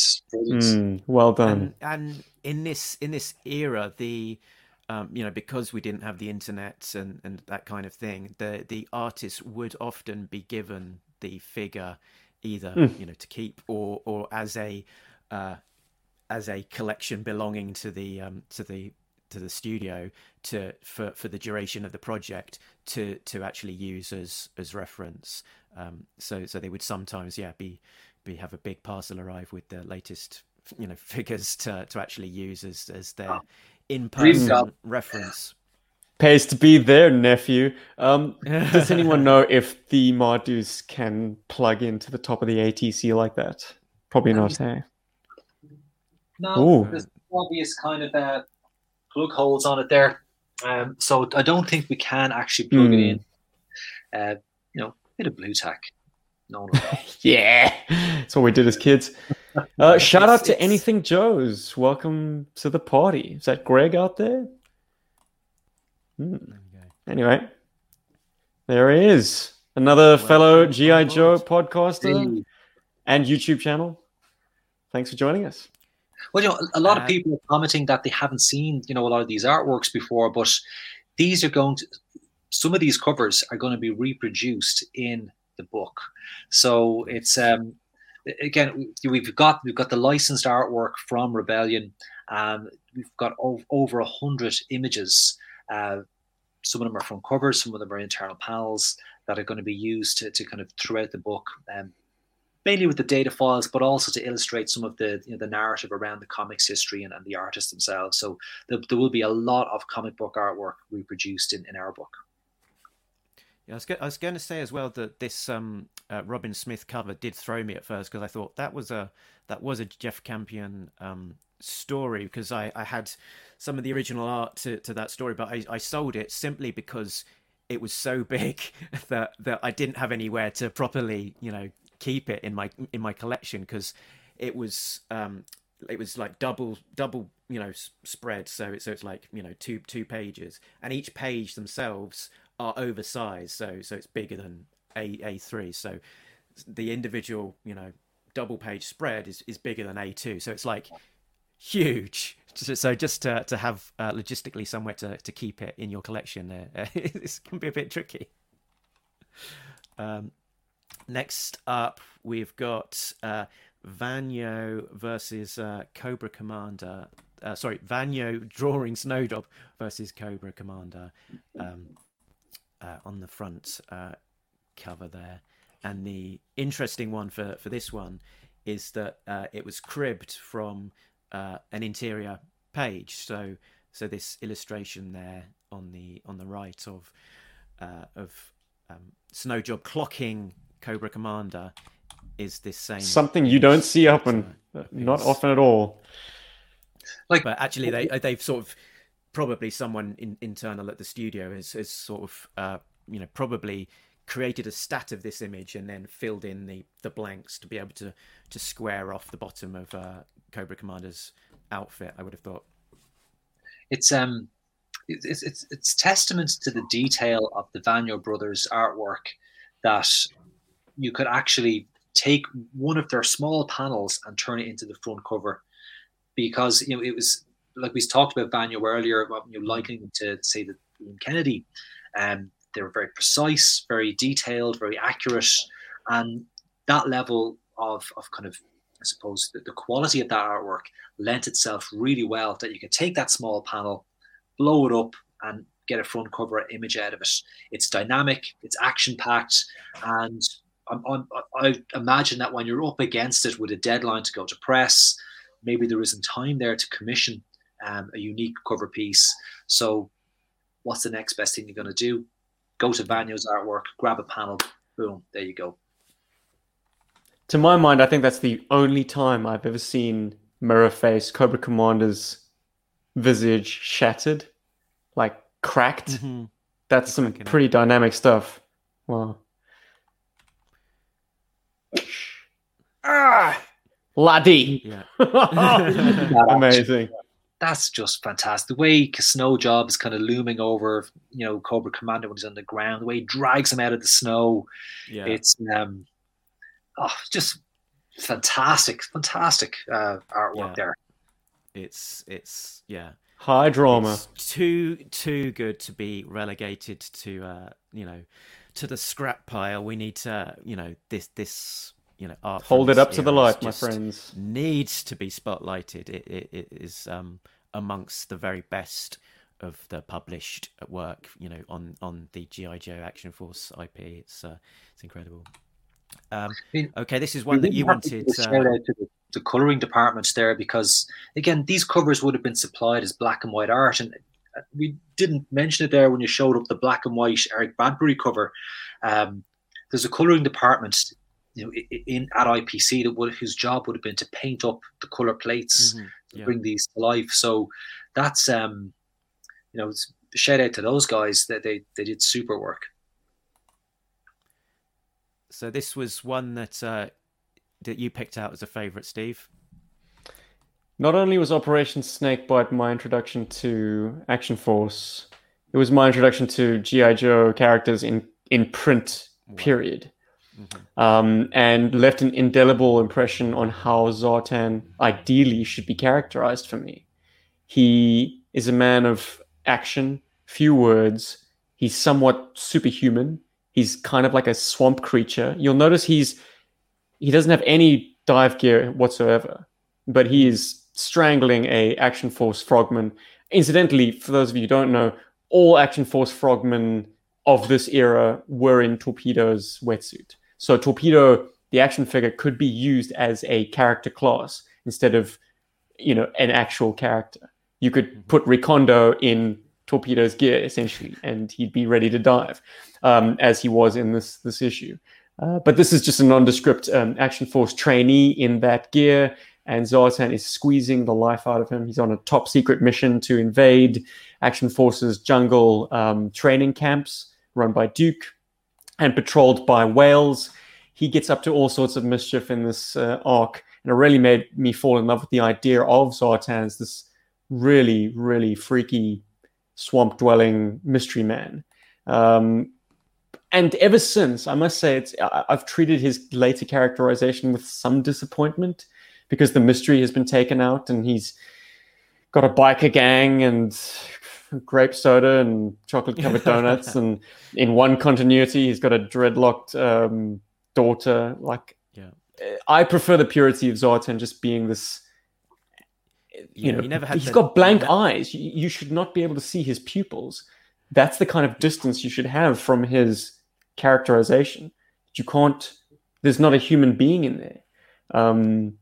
He never had. So yeah, as I say, an indelible impression on me, and I think that's how I like to regard not only Zartan's character, but how my G.I. Joe mythology is put together on this bedrock. So that's why. Long story short, that's why this cover really, really gets me. Look, you're totally speaking my language there, Steve, because that's exactly how I remember. Sorry, he was a creepy character. You are seeing murder. There is murder playing out on this cover. Was scary, and what makes him scary is that mystery. That he's a loner. He doesn't have much to say. You know very little about him, and those blank eyes. Creepy character. Excellent, excellent. Removable face. Okay, so this is a bit of a cheat. I don't. Was it Brian? Was it you or Paddy who selected this one? This is one of Paddy's favorite covers. Okay, and obviously it's from an era, you know, beyond where we're going with this book. But I will say, if Action Force, the Battle Years, you know, comes to happen, there will be Action Force, the Marvel Years. Look forward to that. Mr. Tasty. It's the cover that inspired a jingle. Snack attacker. Chief and Chris, like Han Solo and Chewbacca, are traveling through hyperspace to get some snacks. Snack attacker. There we go. Blast from the past of What's our jingle count up to by now? I think we've reached Chief's quota. Here we go. I have to get a snack now. It's just like a Pavlovian response. Yeah. Damn you, Mark! You didn't prep me for this. We've got some snack envy now, haven't we, Brian? Yeah, since taking over Talking Joe, I've seen some of the sort of old emails from Chief and whatnot, and the biggest point of discussion about prepping a guest for appearance on Talking Joe under Chief's Snack Attack era was what was the snack for the show. Never mind the rest of the content. Ping pong. What are you eating? What are you gonna have as your snack? There's Chief's priorities for you. Love you, buddy. There we go. What was I up to next? So, Mr. Tasty, would you say the closest like real equivalent would be Wimpy of the day? That's what it put. The UK Wimpy bar. Yeah. The Wimpy. That's the Milky Bar. Sorry, whatever, man. Hey, man, I'm the African kid here. Yeah. So I think the closest equivalent to this was probably the Wimpy brand. So that was going to move on to some original art. So this is a bit that I think Brian has been looking forward to, and I was going to have to play the jingle for this. Here we go. Sketchbook, here's my sketchbook. I can show it to you if you wanna have a look. Sketchbook, here's my sketchbook. And now I will stop this song. Okay, sketchbook time. It's not technically sketchbook, but it's original art. So this one is this Paddy's or this is Paddy's? Yeah, this is Paddy's. And look, a quick story about this: we were doing a review of this particular story. Of the title of the story escapes me, but it focuses on Helix, Silent Option, Helix. Paddy was making a joke on the Full Force that would be great if you could commission Nito Diaz to do a picture of Nito. Helix cutting the Mickey off a Cobra Trooper, and Nito replied with a tweet that he would do that. So, so Paddy commissioned Nito, and sure enough, here is the magnificent piece of artwork. It's obviously kind of post amputation. We can see bits off the knife there. There we go. Not looking good for the Cobra Trooper, I have to say. There we go. It's great, and the shading that he's employed is really nice. It's very subtle, sort of shading in the blacks. It's great. You can sort of see the thought process of as the artist, how he would have laid down his pencils, ready for it to be inked. 2019 there. I included here a Facebook exchange about this commission, which I just thought was hilarious. So it was.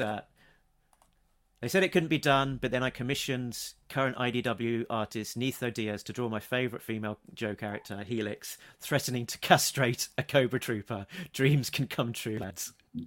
And then someone asked, "Where's his severed Mickey?" Hidden between his legs. It's scarier when you don't show the shark. Fantastic. Shout out Jake Witherspoon. He was a guest on G.I. Joeberg once upon a time. Hello, Jake. Lovely.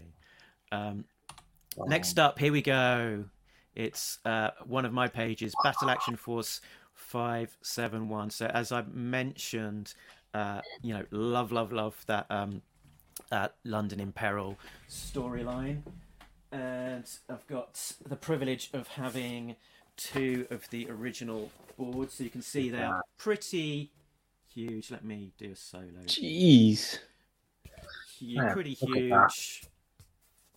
All of the, lettering is sort of pasted on over the top of the art, and beginning to fade a little bit in places, but it's just great to see this, and this is done on a very firm, hard art board, which was sort of more common back in the day. So it's got a bit of a wobble board heft to it.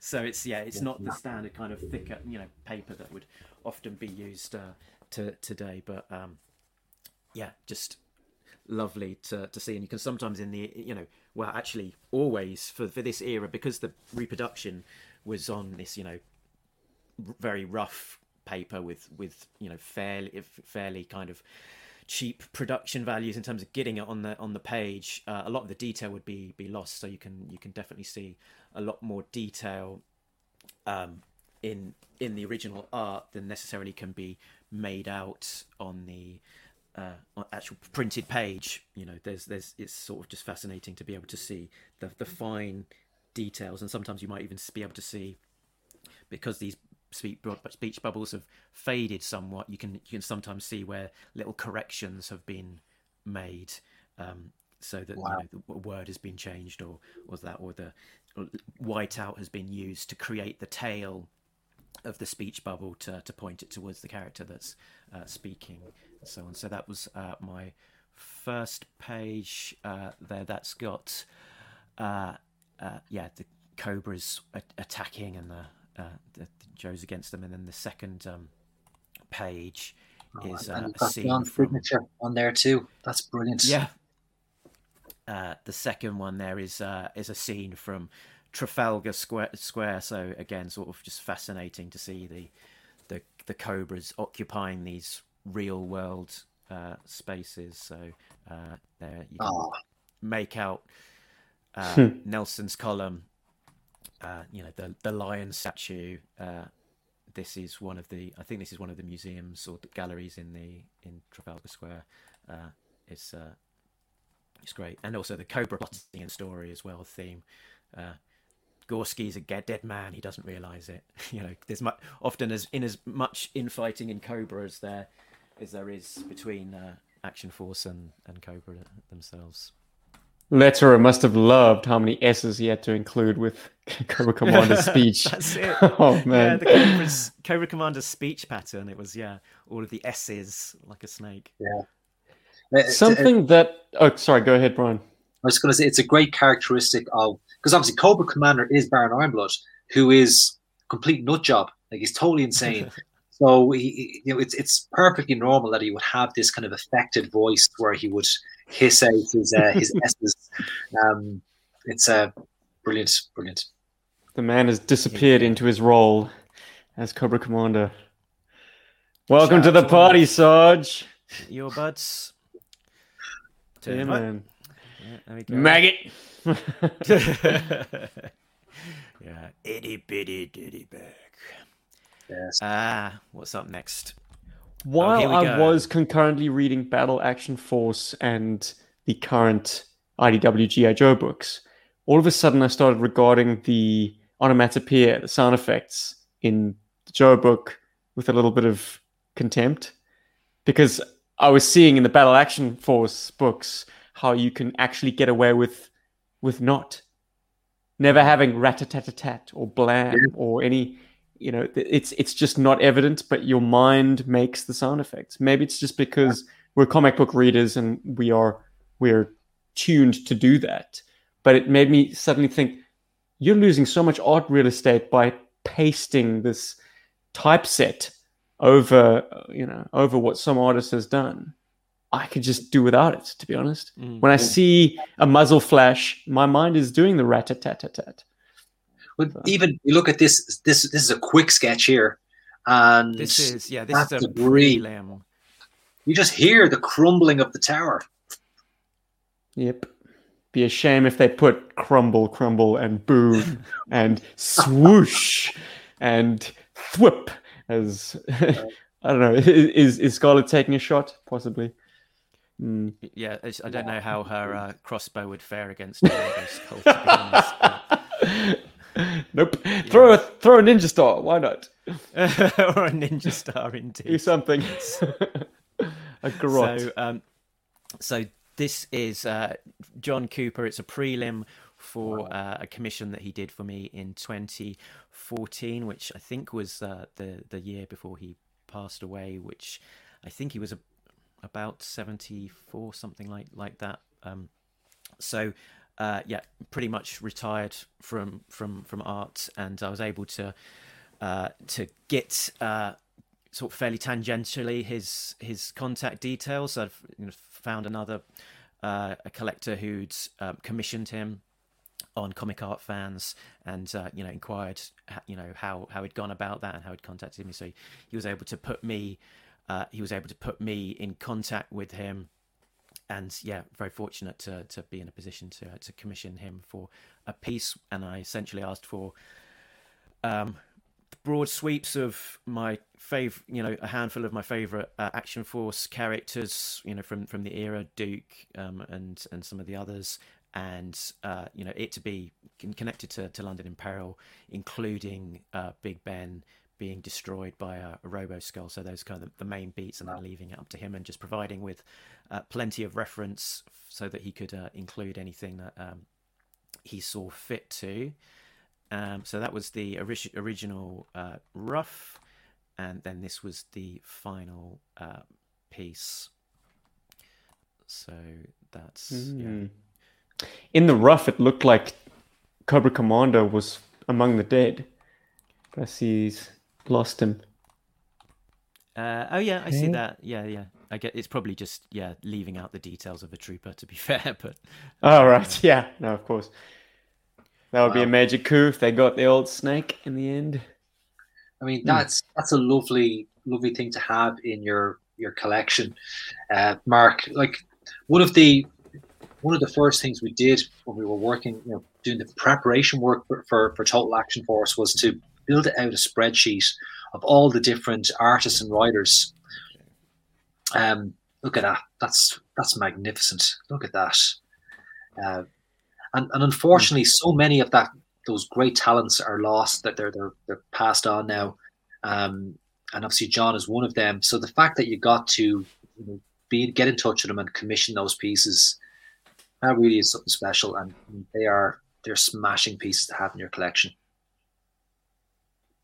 Absolutely, yeah. My brother was actually in the process of commissioning him for a companion piece to this one, which was going to be, I think, a scene more focused on some of the Cobra characters in Trafalgar Square, but unfortunately that was never completed, so we won't get to see that one. But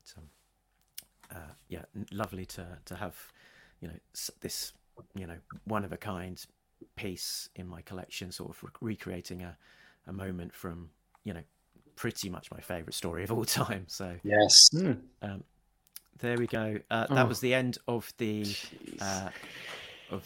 art spotlight, and we're drawing to an end. But I had one last thing to finish off on, which was an innuendo talking Action Force special. And if we got new segments, you know what that means, kids. This is how the story goes. Attention.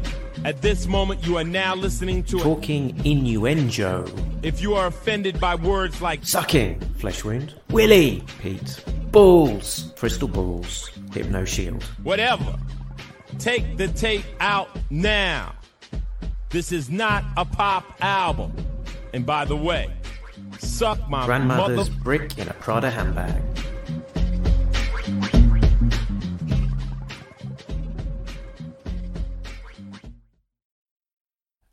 Okay, we're back in the room. So if you're not a regular listener to Talking Joe, then just to familiarise yourself with this segment, Innuendo is the part of the show where I will talk about some of the code names and names from the G.I. Joe, and in this case Action Force series, which when said and interpreted with the right kind of mind, which is mostly my kind of immature juvenile mind, they might sound a little bit dirty.